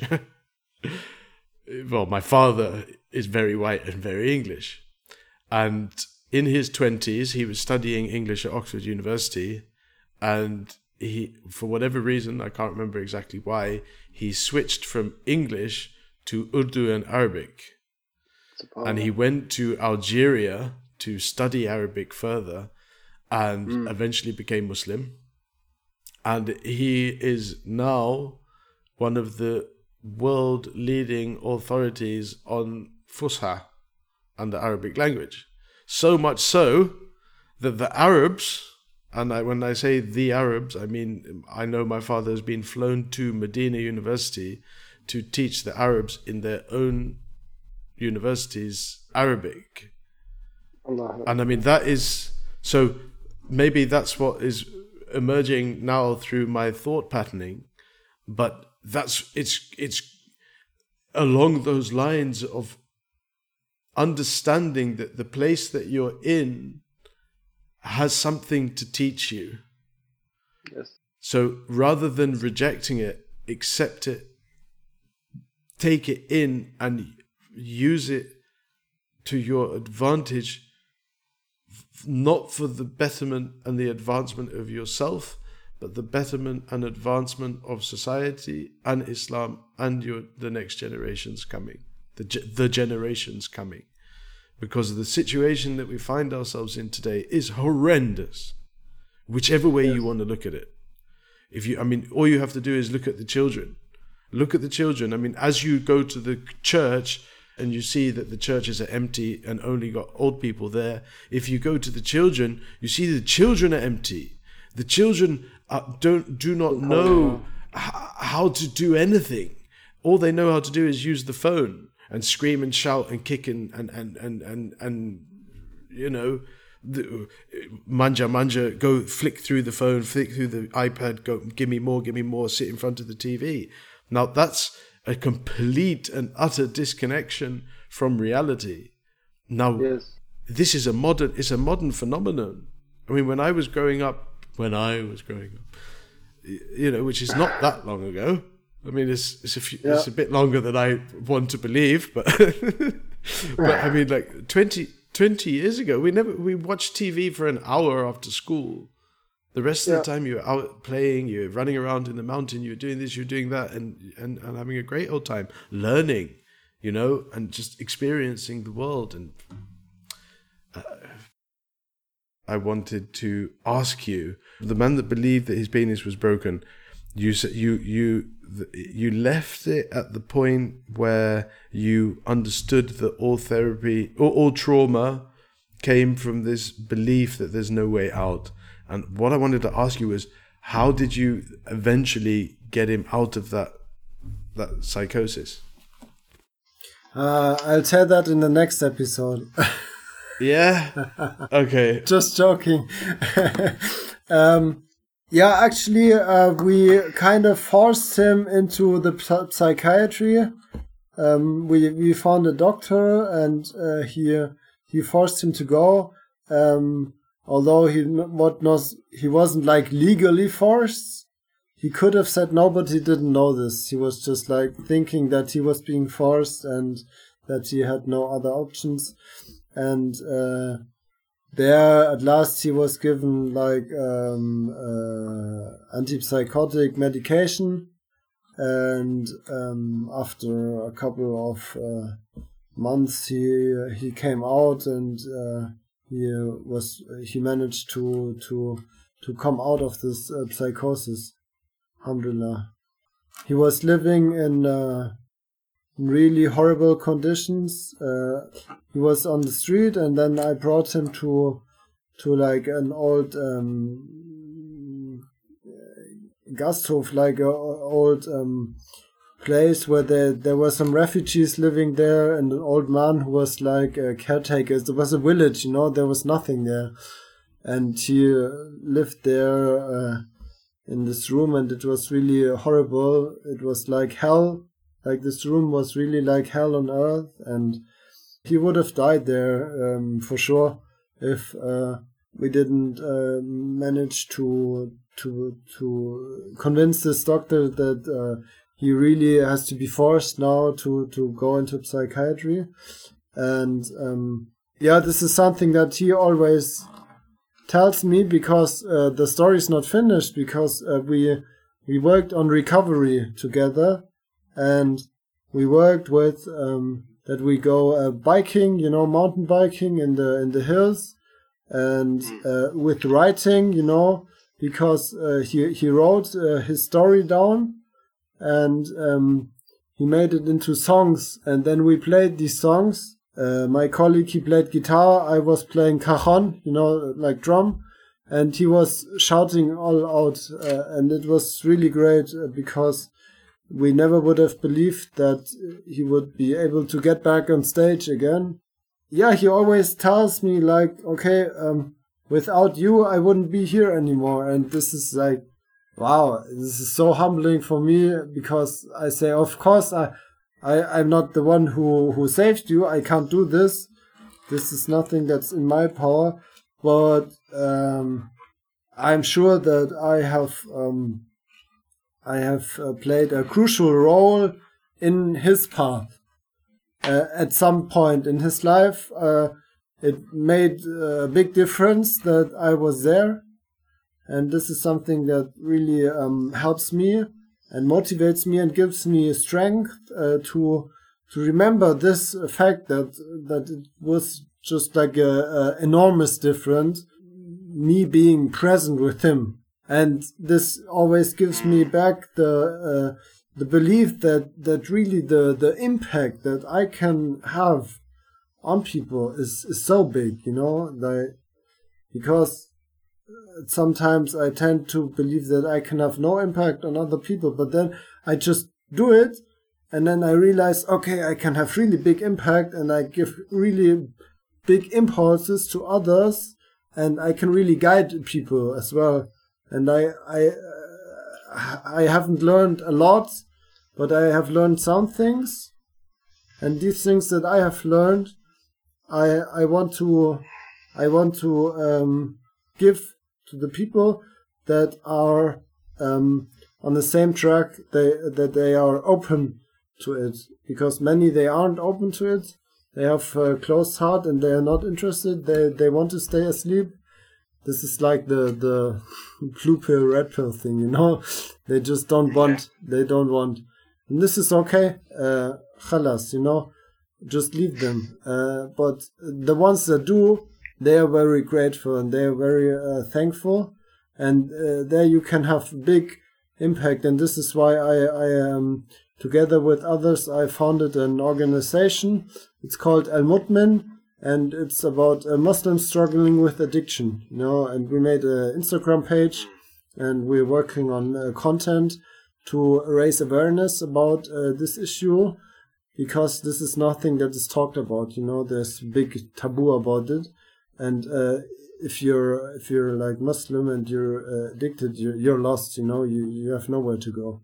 You can't go to family, you can't go to the mosque, you can go, like here in Germany, we have social institutions, but they have no idea of the Muslim reality. They're just like German social workers, and they can help in some parts, but other parts, especially like culturally or about the deen, stuff about the deen, they can't help at all. They have no knowledge about this. So this is why this is a really big part of our mission, is to raise awareness about this issue, and to work with the young people, because they're all in this, and as you said, like with the technology, this is just like sucking their souls. This is like their whole being is being sucked into these machines, and there's not much life left, and especially when they're traumatized. I had a kid, he was from Afghanistan. He fled with his family, and it was so horrible. He had he survived 3 or 4 times that this home was on fire, it burned, but not once. It was like 3 times or 4 times, I can't remember. His home was on fire, and he survived all of these incidents. And now he's here in Germany, and the way that he copes is that he's on his smartphone from day to night. He doesn't do anything else, From the morning, okay, he has to go to school, but after school, at 1 p.m., he's on his smartphone until 1 a.m. in the morning, and then he goes to sleep. And this is his life, So if you have high level of trauma, you have even higher level of addiction. And this is why one of the teachers that I learned a lot from, Gabor Mate, this is what he always says. The question is not why the addiction, the question is why the pain. And this is a really strong sentence, and you really have to think about this. The question is not why the addiction.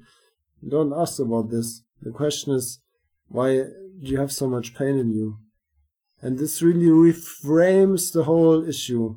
This reframes it, because we always think about addiction as some kind of moral failure. You just have to decide, and you made the wrong decision at one point, that's why you're to blame. And this is how all the legal system, for example, is built on this assumption. But this is a lie. It's not a moral decision.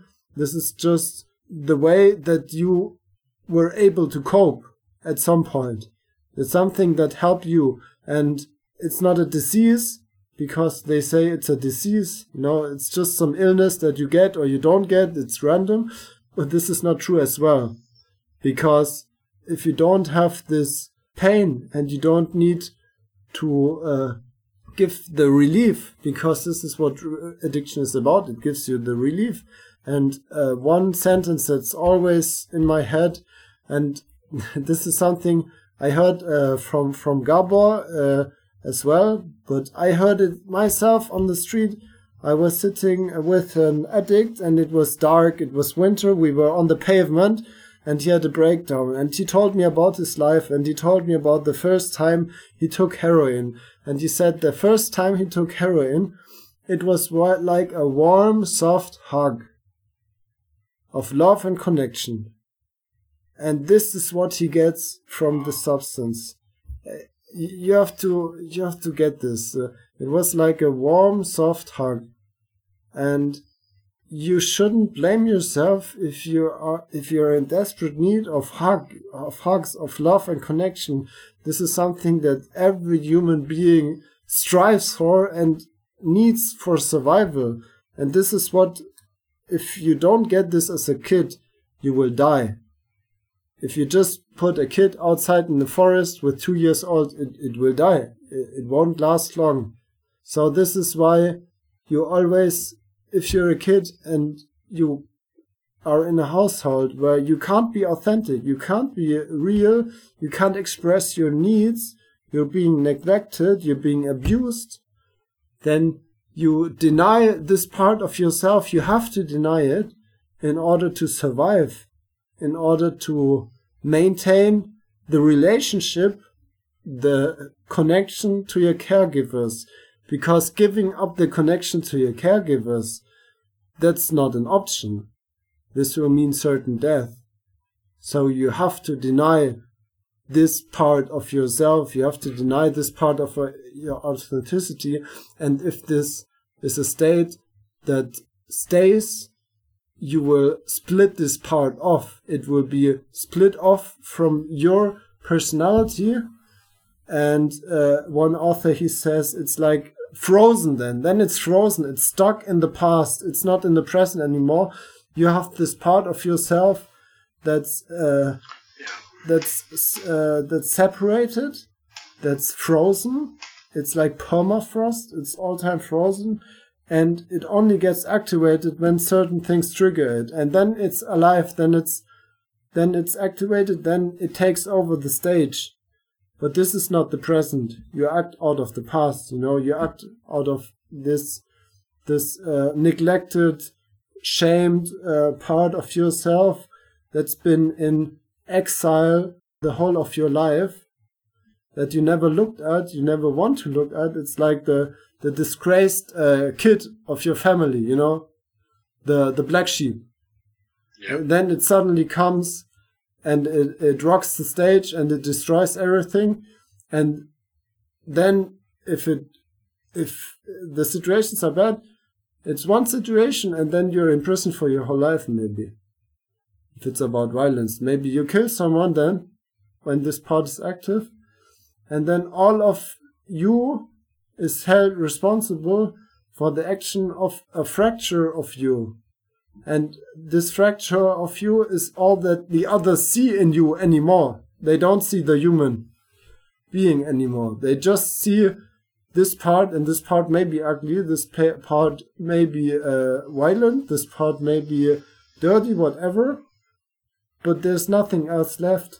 And this is something that I always notice in my work, is if you see the human being, if you see behind the veils, you can connect to him, and you can connect to the real parts, and they will come to you because they feel this. And they feel that all the other people, they don't see this anymore, and they act as if you have to punish him, or like now he gets what he deserves, or they just neglect him or whatever. But if you just like see the human behind all of this that happened, you can really build connections, and then you can really make a big difference because they have no one, you know. This is something that I have to remember all the time. They have nobody. And for me, I do some small thing, and for them, this is like Christmas and Easter and everything together, you know. It's like Eid and Christmas, and they're the best day of their life. And for me, it was like one small thing, you know. For example, we made a trip, and I had a trainee, and she made photo albums for the participants, you know, just like photo albums. It's nothing big, but they are like years later, they're just telling me, oh, how great it was. I got this photo album. It was so wonderful. Thank you, whatever. And I said, okay, probably it was the first time that somebody gave them a photo album as a present. So this is something that really humbles me and says, okay, you can have so big impact with so little effort. Well, Lukman, you've had a massive impact on me, and I'm not just saying that. There's been many things that have come up from what you've been saying that has hit parts of me and opened parts, you know, even just the thing that I did mention about my father, but other things that I haven't mentioned, and just your authenticity and your truth. And I would say from my heart that it's not that you will be heard, is that you have to be heard, because I think you have something which is, your being is so valuable, and people in this time have to hear what you're saying, but more than what you're saying is what you're doing. And this Al-Mutmin, that has to be supported and lifted up, because I think what you're doing is absolutely monumental, and there's nobody else doing it. Not many people. But maybe nobody else doing it in Stuttgart. No. Well, may like as you were saying with the thing that began in the 60s, that was the precursor to what you're doing now. Yeah. Where it started as a small youth movement, and then it spread throughout West Germany and then into East Germany.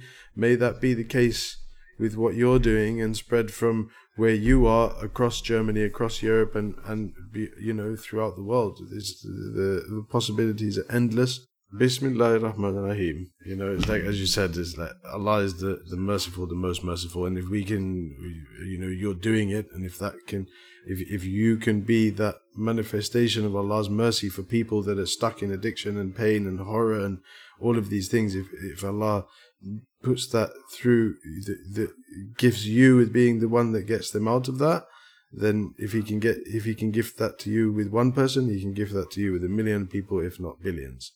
So, and in this time and beyond time. So may Allah give you everything that you need to fulfill your ambitions in what you are doing, and may it be of huge benefit for you and to everyone that that benefits from it both directly and indirectly, because all of these things have effects on families and parents and children, cousins and brothers and sisters and beyond, you know. So if Allah give you success in what you're doing, Allah give you success in what you're doing, Allah give you success in what you're doing. I mean, Maulana Sheikh Nasim, he always ended his sohbah with وَمِنْ اللَّهِ tawfiq. This is exactly it. And with Allah comes the success. Ameen.